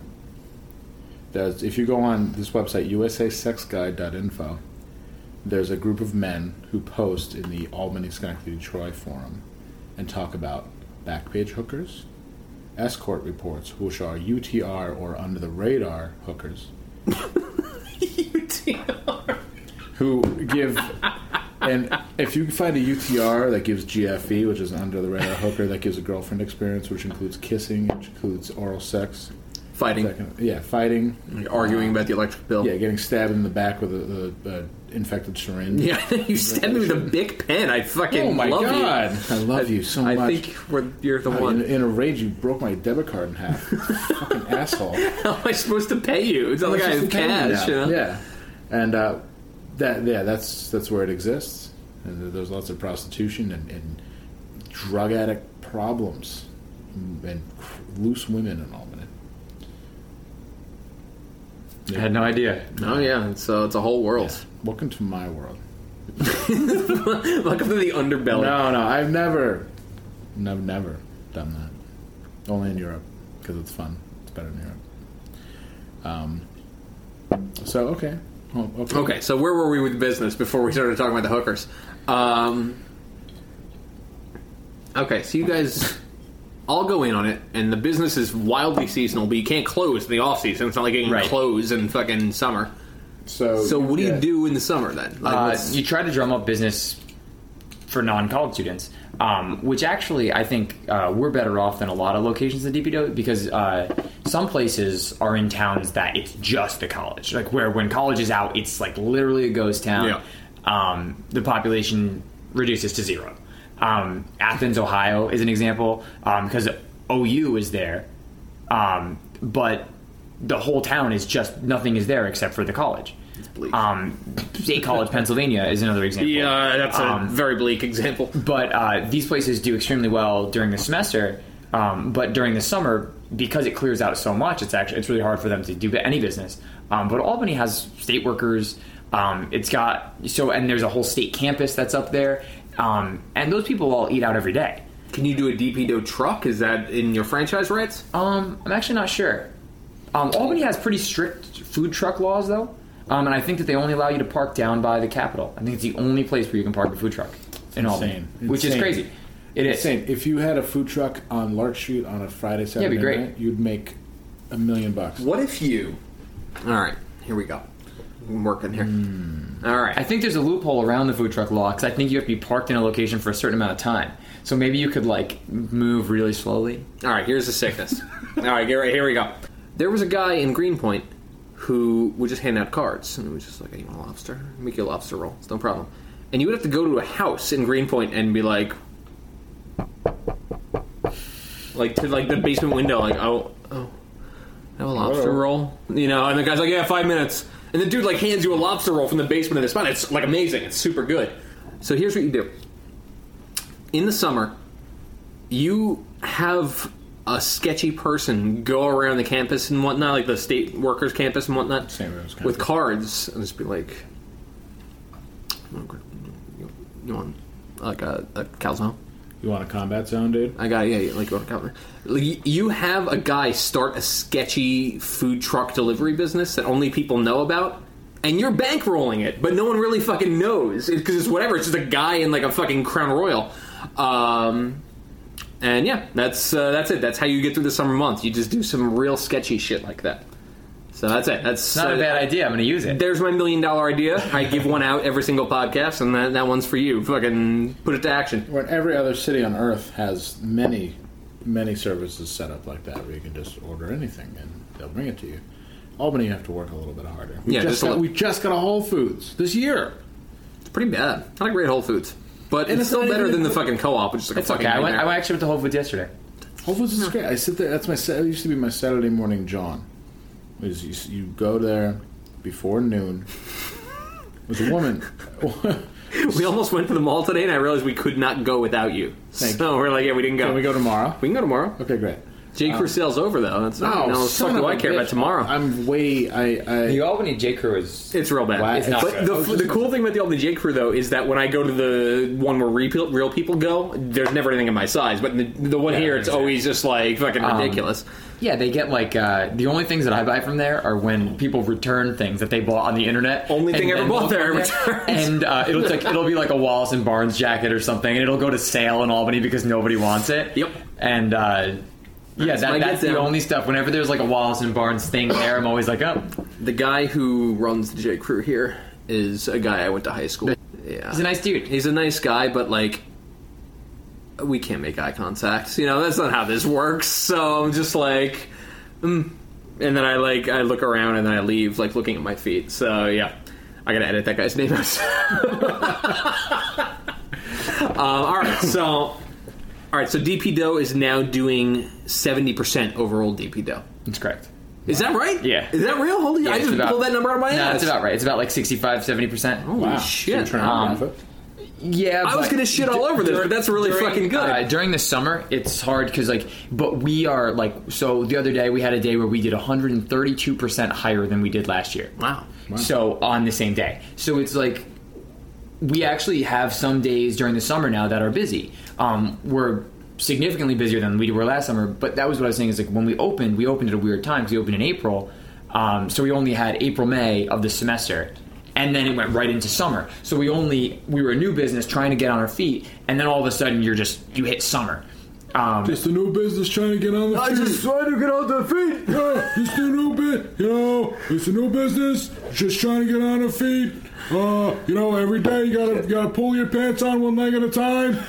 I was so sad in the car that we weren't recording when you did that. Like you actually brought Pete to life. It was wild. All right, man. All right, you're the man. I never leave the house with a wrinkled shirt. the you might meet the president. I took a picture of my kids when they was babies. I got a picture of my kid when they were babies. You gotta get on the news, man. I met their mother at a street concert.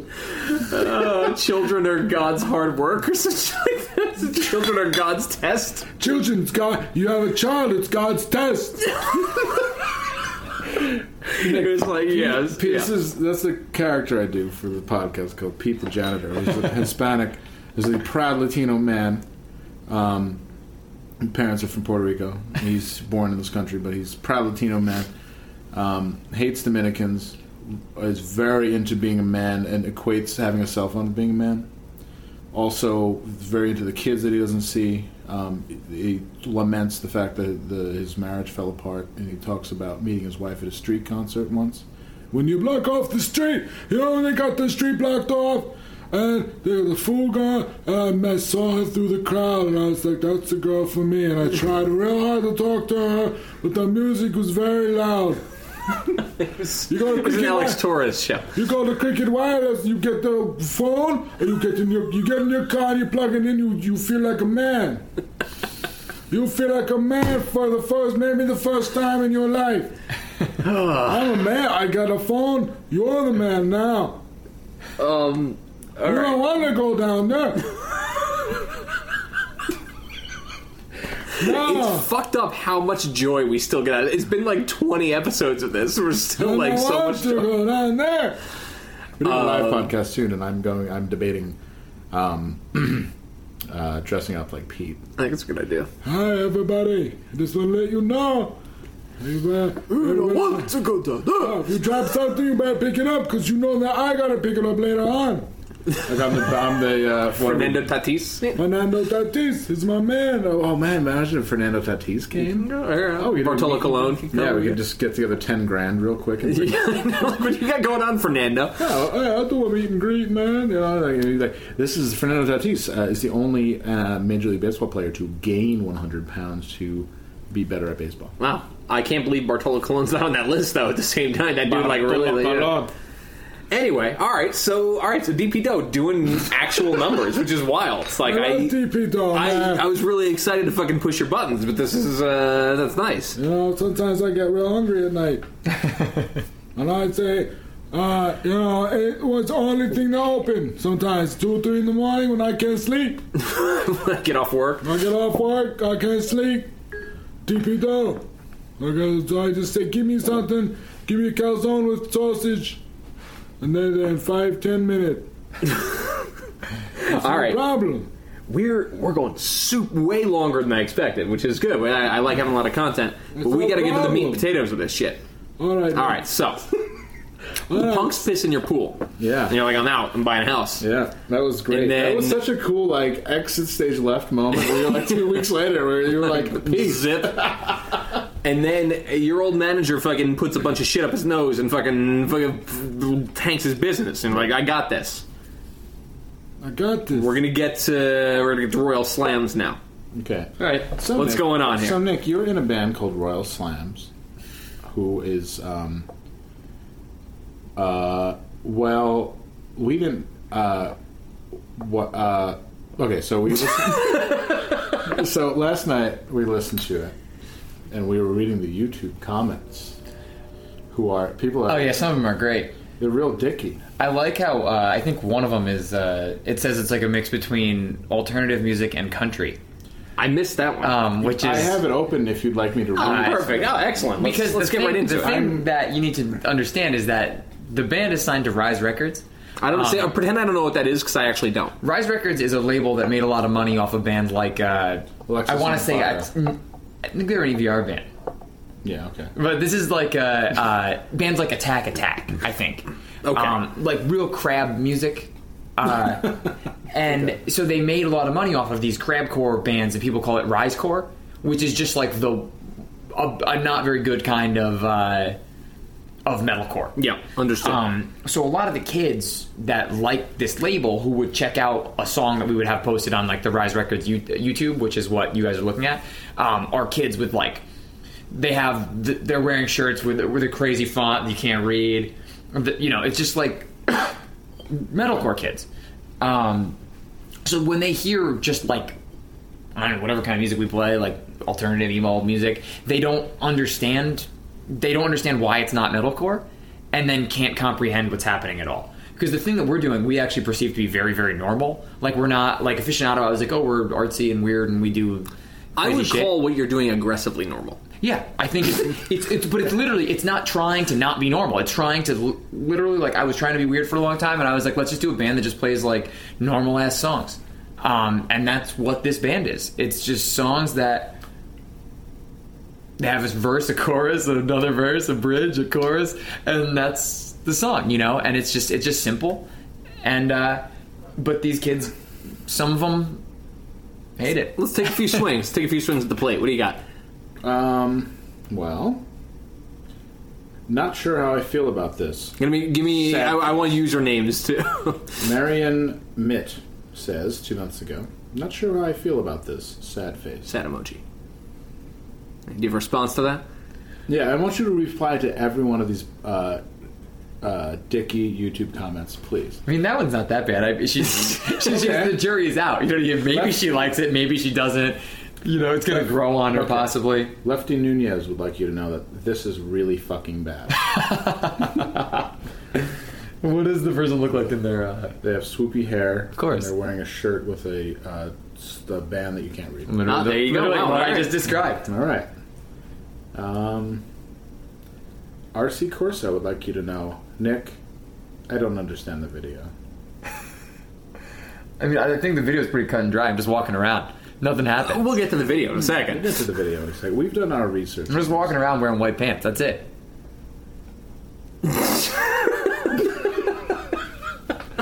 You do a couple other things in your video, my friend. It's nice instrumentally. Hutter368 would like you to know that. It's nice instrumentally, but I'm not keen on his voice really. Homo. Homo. Does it really say that? Yeah. That's sick. No, it doesn't. Let me see. I'm just Oh, God damn it. no. Oh no. Well, Christian Kirk. I would have liked the comment better if it said that. Christian Kirk would like you to know. a generic song you would hear on the radio. Mason 00 comes up to your defense and says, "What radio are you listening to? Oh, shit. I need some of that." Oh, And then Mason Christian 00. Kirk says, "I don't listen to the fucking radio. I Wow. just think the song is a little plain. This kid's punk. 0 likes." 0 likes. There you go. Okay. No one agrees with this guy. Do you get like when you like? Because I know when you're in a band, you're stoked on it, and I actually don't. With the aficionado I did, with the aficionado I would read all the reviews, and I cared so much because I just like it was like the only thing I was doing at that time. So it was my I don't know. I felt like it was my complete expression of my life. And when people would say things about it that just showed that they just didn't understand it or didn't get it, or they were just totally or they just hated it and they gave moronic criticisms like this, I would it's get getting you a little bit right now. I would get pretty upset about it. But with this band, I actually don't care at all. Okay, great. Okay, great. I really don't. I don't know. It doesn't bother me one bit. If someone was to start listening to Royal Slam, what would be the song that they would start with? Well, probably Dig, which is the song the music video is for, or the other song, which is called Anything, which was the first song that we released off of the EP. Okay. Victor Arias would like you to know. I sense a Taking Back Sunday vibe, mixed with Bayside vocals. Yawn. I mean, I think yawn at both of those things as well. So I don't. All right. Now, Nick, just so you don't jerk the wheel on the way home, Paulina29 says, "Epic," smiley face. Women sending my girl, faces. Paulina. Yeah, a lot of people on this Yeah. thread here say that it has a Taking Back Sunday vibe. People say that about Aficionado too. I hope that these things don't. I don't know. I hope these things don't sound like Taking Back Sunday, but I don't really know. I don't know what that shit sounds like, so it's not going to help me at all. You know, I haven't listened to Taking Back Sunday in probably. This to me, and we 12 played it years, last night doing research. This to me sounds like. Did you ever watch Party Down? Yeah. This sounds like Karma Rocket. This sounds like Kyle's band Karma Rocket. I actually don't remember what that band was like. We'll have to play that. We'll play it shortly. But this is what I found interesting. Self-made man. You own a dog. You have a business selling calzones. Long-term girlfriend. Long-term girlfriend. Own a car. Oh, you're going to kick her out when things get hard because it's your house. And own a car, probably a few payments left. It's a cold world. Cold Where world. else are you going to Get stay? out. Go to the hot dog pool. You're lucky this house has so many rooms. I actually I got a new car last week. I have a lot of payments left. Shit. All right. Nice. So somebody says, we're going to do a video where you wake up in the desert and wander around and eat fruit. And your response is, I identify with that. Yeah. You, for people who haven't seen it, you wake up in a crater. In a crater. Like a bomb crater. And you are wandering the desert. And then it's interspersed with clips of you playing music, your bandmates playing music. There we are. Then also... White pants. Yeah, also. In the desert. Clean. It's like, basically you're wandering around, and then suddenly you start eating fruit. And then I lost the plot at that point. At the point where you started to do like Tool video shit, I laid down on the floor, and that I actually was where hoping the video would be more like a Tool video because we were in the desert. I thought stuff would be maybe a little dustier. We actually had an idea to maybe have me like open a box and have nothing be inside of it. Jesus Christ. And then just like blow the dust off of it. Who art directed this? Who was like, oh, I got this? Yeah, and did they charge you a significant amount of money? Well, the label paid for it. Great. I actually don't know how much money it cost. What was really cool about it is in the budget, which is this gets into the real like me part of it, the part that I identify with. The idea, it was winter in New York. It was February, March. It was cold as fuck, and the idea is pitched at me that I fly to a desert to film this music video, and the flight is included in the budget for the video. That's pretty sick. And I say, well, can we fly to Las Vegas? I assumed it was outside of Los Angeles because it looks like it. It's the that desert. Mojave. Yeah, the Mojave. Yeah, okay. There it is. There you go. I don't know why I blanked on that. But it's the Mojave Desert, and it's, but... So it was a really good opportunity for me to fly to Las Vegas and be in the warmth in an atmosphere where I could gamble in a casino. Great. And also shoot a music video at the same time. And Different gambles. Sure. Different gambles. Yeah. So, Nick, the people want to know. You're eating fruit in the video. Mm-hmm. What does that signify? Because you're eating a lot of fucking fruit. And it's not like you're sitting down eating fruit, cutting it up, and fucking chilling fruit. You're pounding fruit. well, I think that I was wandering the desert for a long time, and I was essentially starved, and I was just lost, like can't find anyone, anything, and then I come upon this weird display of fruit that's buried in the sand. That's obviously metaphoric. What does it signify? Well, because what happens is, I actually don't know. I don't really remember what the idea was for the metaphor, to be honest about it. About that girl that you and Patrick argued about? No, it's definitely not. Is this song about the breakup of Aficionado? No, but a lot of the songs are about... Excuse me. And you've known us for a long time, man. You can't give us this alternative. Oh, actually, maybe that one sort of is, because thank you. Maybe that one sort of is. A lot of the songs share the theme of just growing, of being old, and then not being able to find joy in the things that you used to find joy in, and finding that depressing. Do you think you're old? Do you think you're old right now? I know. All right, no, but I'm just let's turn the mic up for this one. But I've gotten older playing in bands, and a lot of the way that I view shows and the way that I view a lot of the things that I had done throughout my life has changed. Yeah. You just get a different perspective on things, and I don't know, things that I used to really, really find a lot of joy in, I may not find as much joy in now, and I sort of miss the feeling that I used to get when I used to really love going to shows and doing that whole thing. So it's just like the desire to be inspired by music again. It's great. And a lot of songs are about that sort of thing. I mirror your enthusiasm for that. It's great. My big overarching question watching this, yeah. And I was starting to get into it and then we got sidetracked. You're doing real adult shit right now. Yeah. Making money, whatever, like fucking having doing fun, making money. Having fun, making money. Something I always like to say when people ask me what's up. And then somebody says, "I want you to do this desert video where you eat fruit." And you're like, "All right, yeah, that's up my alley." At what point do you reconcile the fact that clearly you will be clowned for this, like strongly, like that's just how it's going to go, right? Well, the thing is, I think that you have to. People who know me are going to clown me for this. No shit. I mean, clear, we're doing it right now. Right, but I think that people who don't know me might see it and think it's a cool video. Well, that's I think my most question. things, it's like, it all depends on who's watching it. YouTube commenter Nathan Karuba says, "You've probably ruined the song for everyone." Oh, that's because I actually recognize that comment. The one prior, somebody mocks the lyrics. Oh, I'm a dickhead. Oh, what's happening? But it actually doesn't sound like that at all. So my question... Don't take it personally. Listen, hurry, fuck that guy. Fuck that guy. Just let it out, man. Alright, so my question is, at what point do you draw a line in the sand and you decide, well, I'm going to try and make it playing music?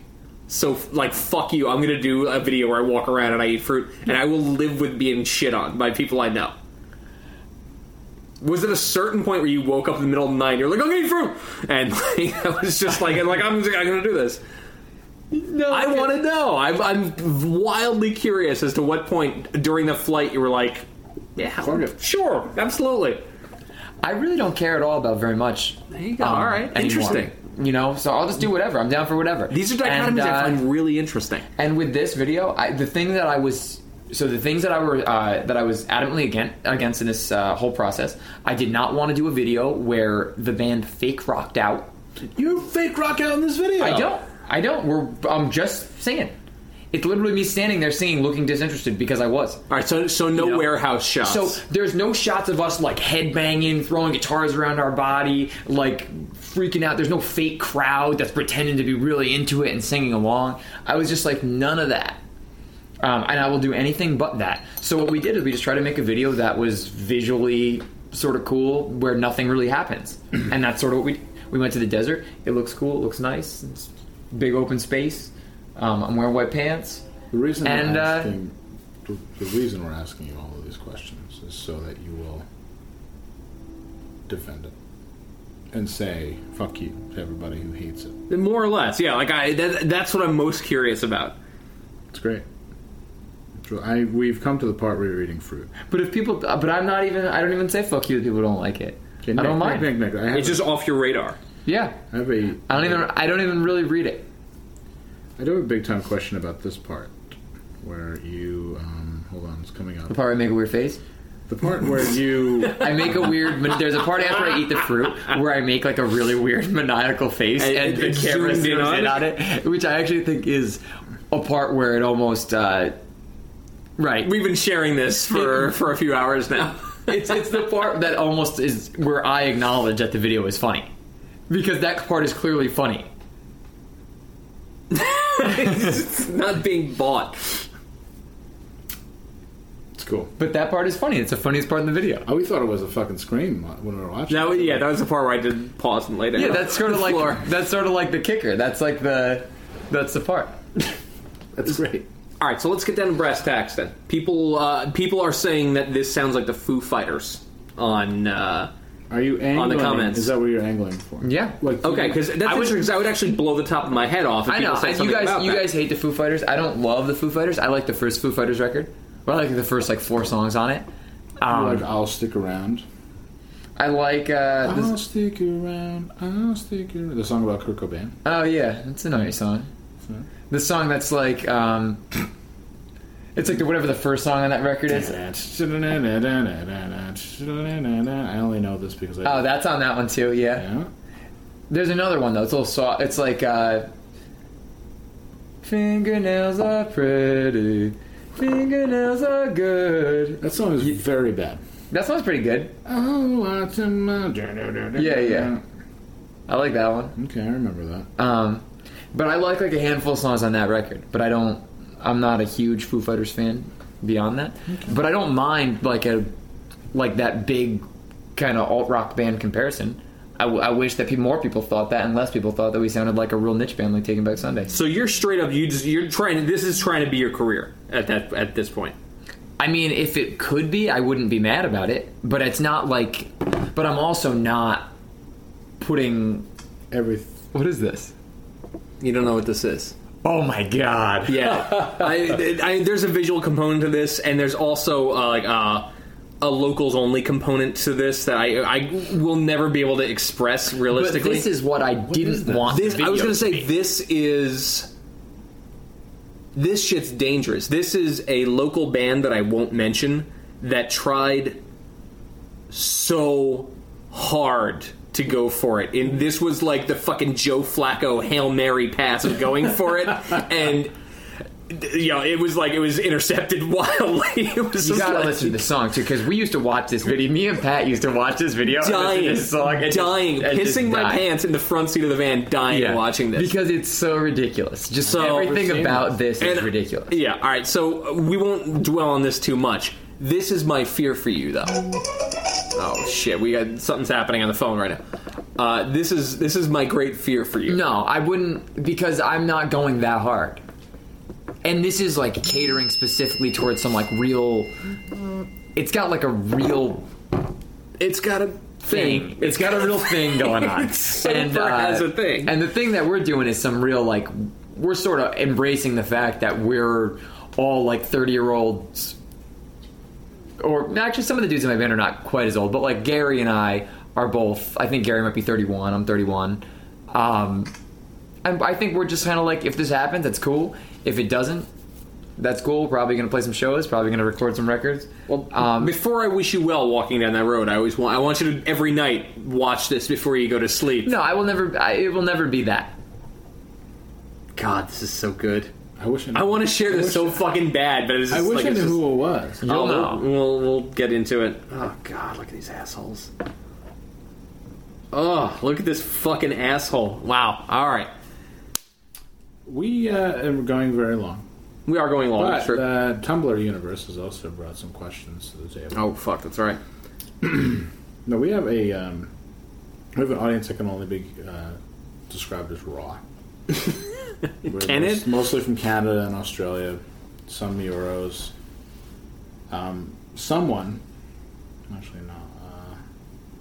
Did they kick out the fucking big guy who looks like a bird before they shot this? Who? The blonde kid? They Look at this fucking stupid woman. Oh my god, this is the worst thing I've ever seen in my life. I always thought that if they had such a big budget for that, because I think that this. So the story of this is that they got a pretty big budget from the record label, whatever major label they signed to or whatever, and they blew a large portion of that money on this video. And I just always thought that they could have got a more attractive woman. Yeah, for real. It's also like clearly shot in Chinatown, but it seems to me that you could have saved a lot of money just not shooting that in Chinatown for that one shot at the end. Yeah.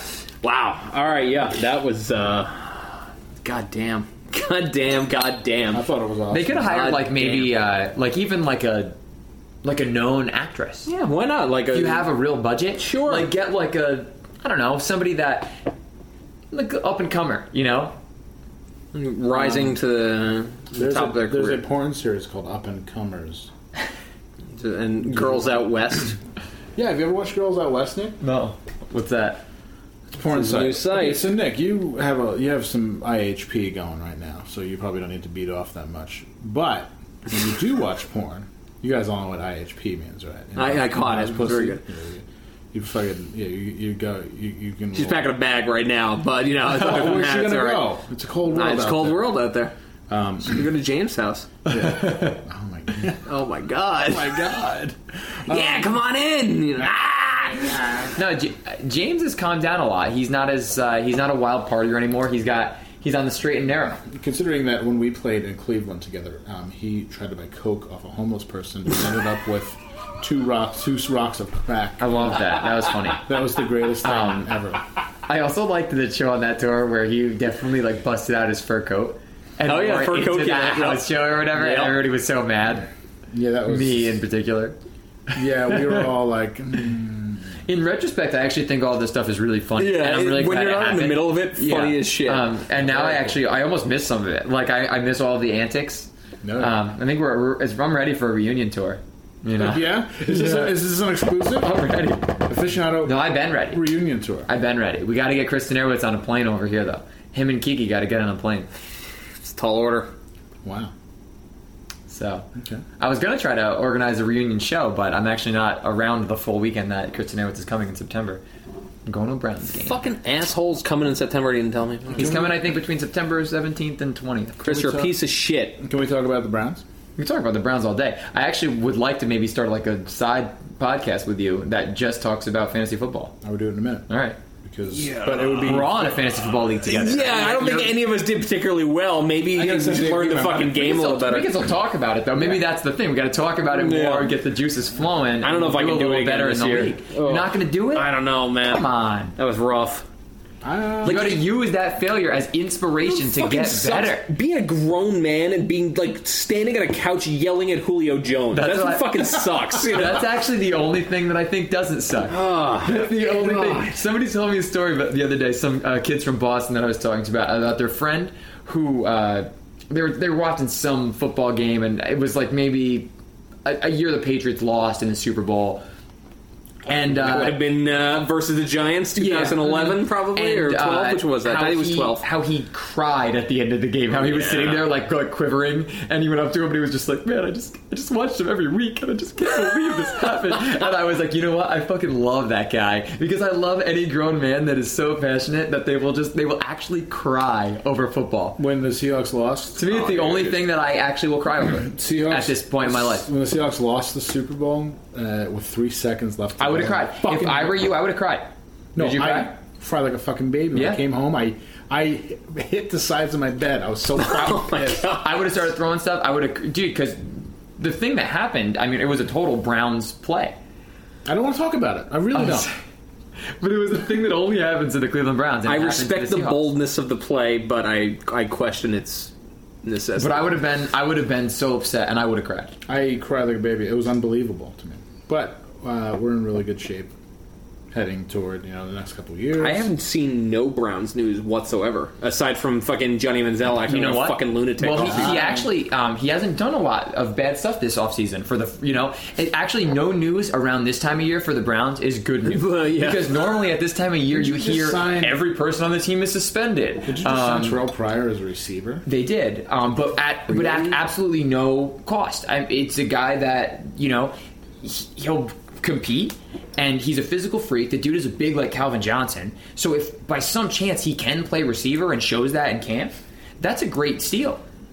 But you need somebody to throw passes too. What's going on there? It's Josh McCown, who I think will look more similar to Josh McCown of the Bears 2 years ago than he did last year on the Bucs. The Bucs had the worst offensive line in football. He didn't have time to throw the ball. They have two good receivers, but it doesn't matter when you can't, if you can't step back. The dude took one step back and was overwhelmed immediately. And you really can't judge a quarterback's performance in that scenario. Doug Martin hasn't been playing nearly as well.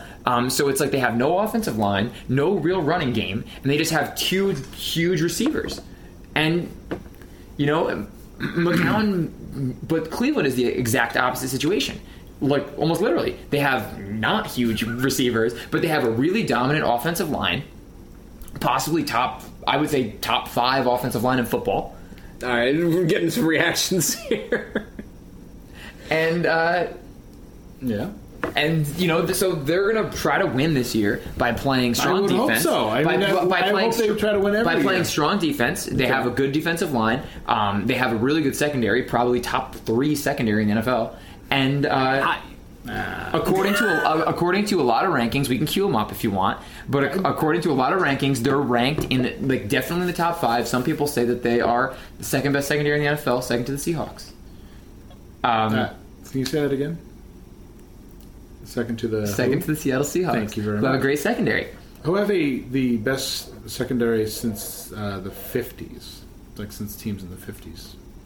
But I think like the Jets are up there in the secondary. They have a really great secondary as well. But I think Cleveland's going to try to play really solid defense. They're going to try to run the football. And they're going to what they say they're going to do is they're going to minimize the quarterback position. They're going to try to put him in good positions. That means no third and long. That means no, it's either going to try to. So what you're saying is the Browns are going to play smart, safe football. They're gonna play defense. They're going to throw the ball, and then they're also going to run the ball.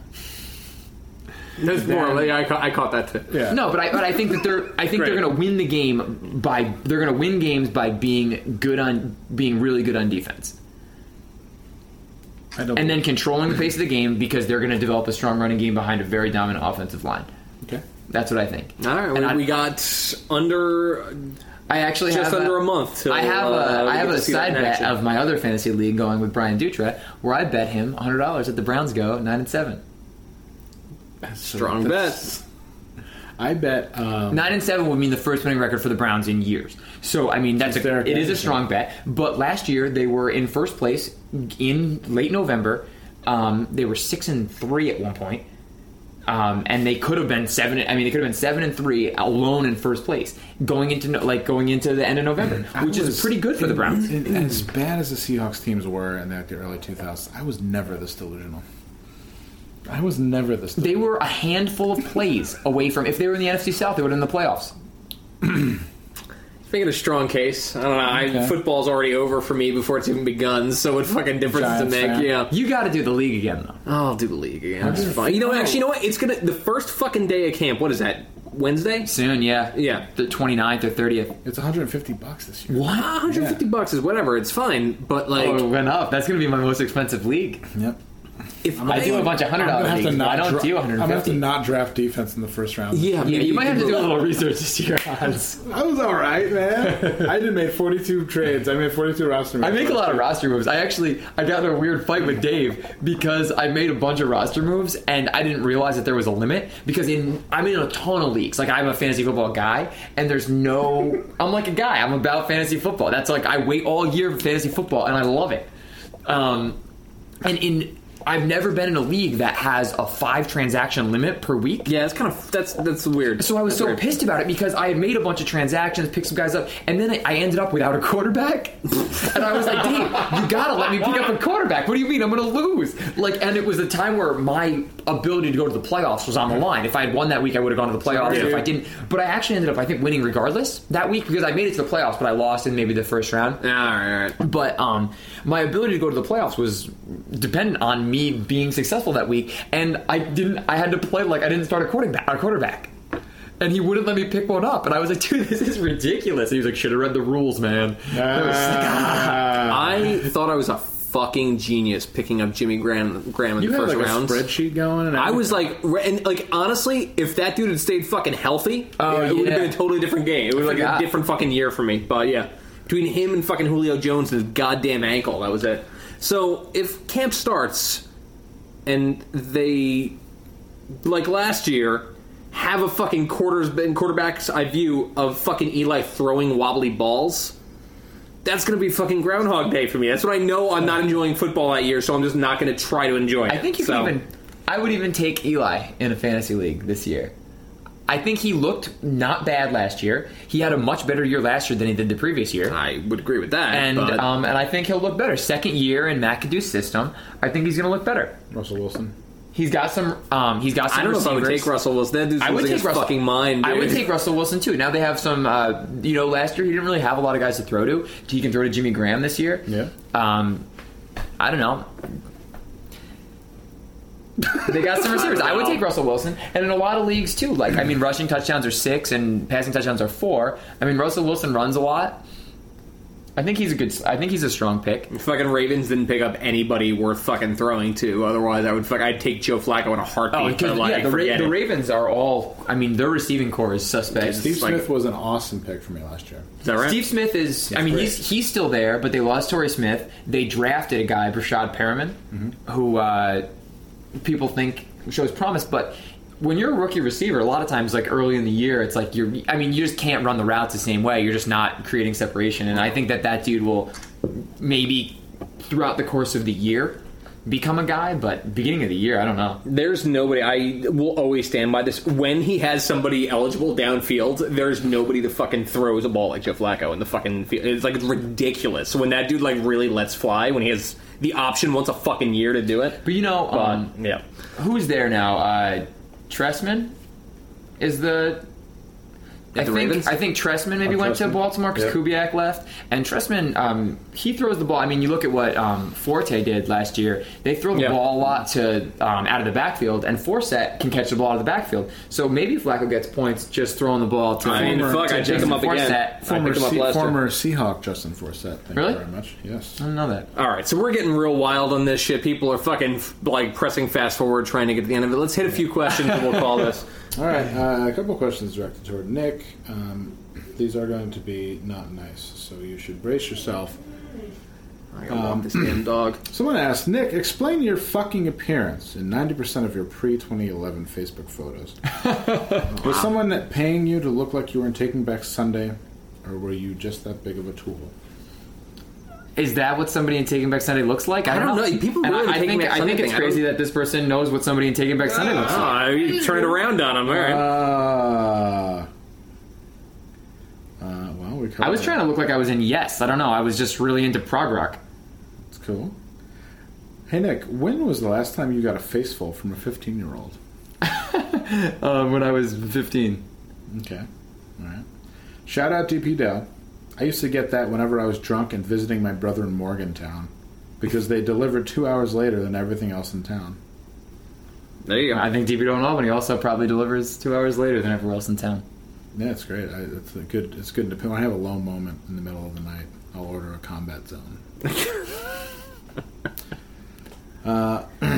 Here's one for me, which is very nice.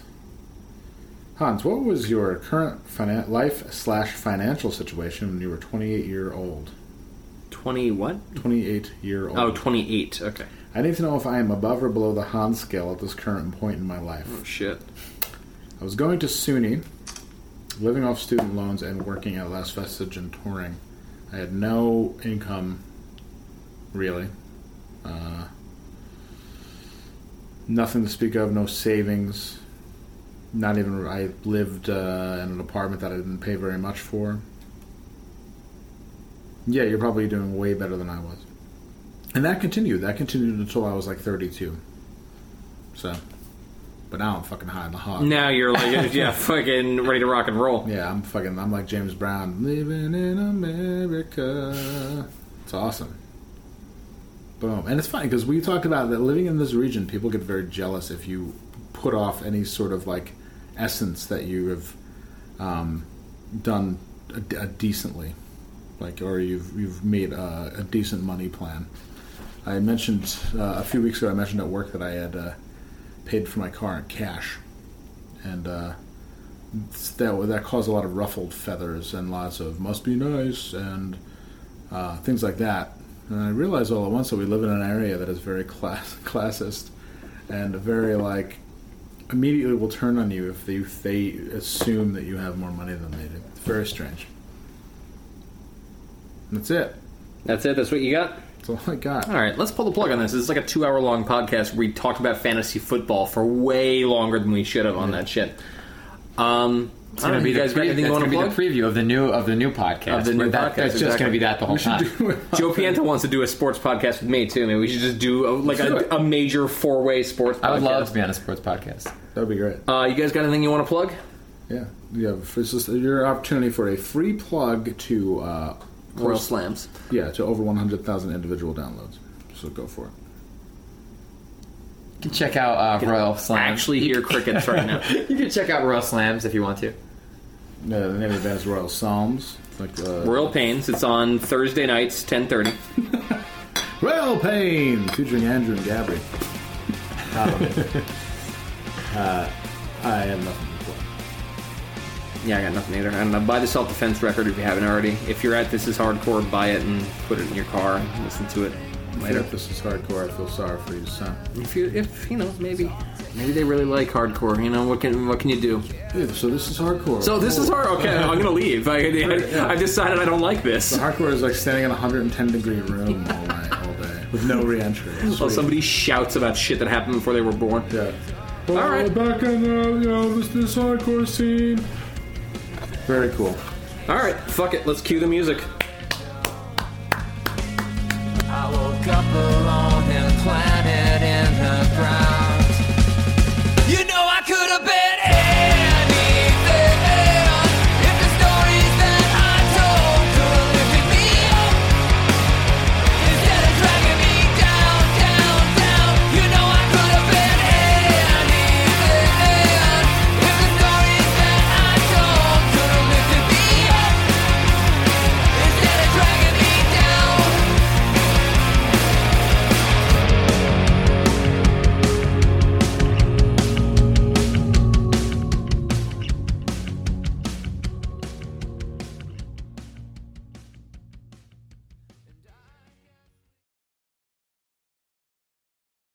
Well, hey, podcast listener. My name is Vince, and I'm the host of a show called The RR Show. It stands for Reddit Readings. We're going to sit down twice a week, and I'm going to bring you the most entertaining stories from all of the best subreddits that exist online. Things like malicious compliance, petty revenge, hey, lady, I don't work here.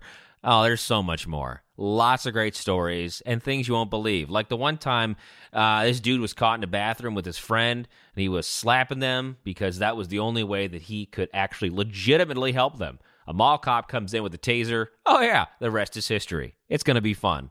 There's, I don't know, I got like 20 seconds left, so I don't got much more time to tell you another story. But just join me on The RR Show. It's from Evergreen Podcast, produced in partnership with Wessler Media. So The RR Show, wherever you get podcasts, subscribe today. And it's like an adult story time. Let's hang out together. The RR Show. Subscribe today wherever you get your podcasts.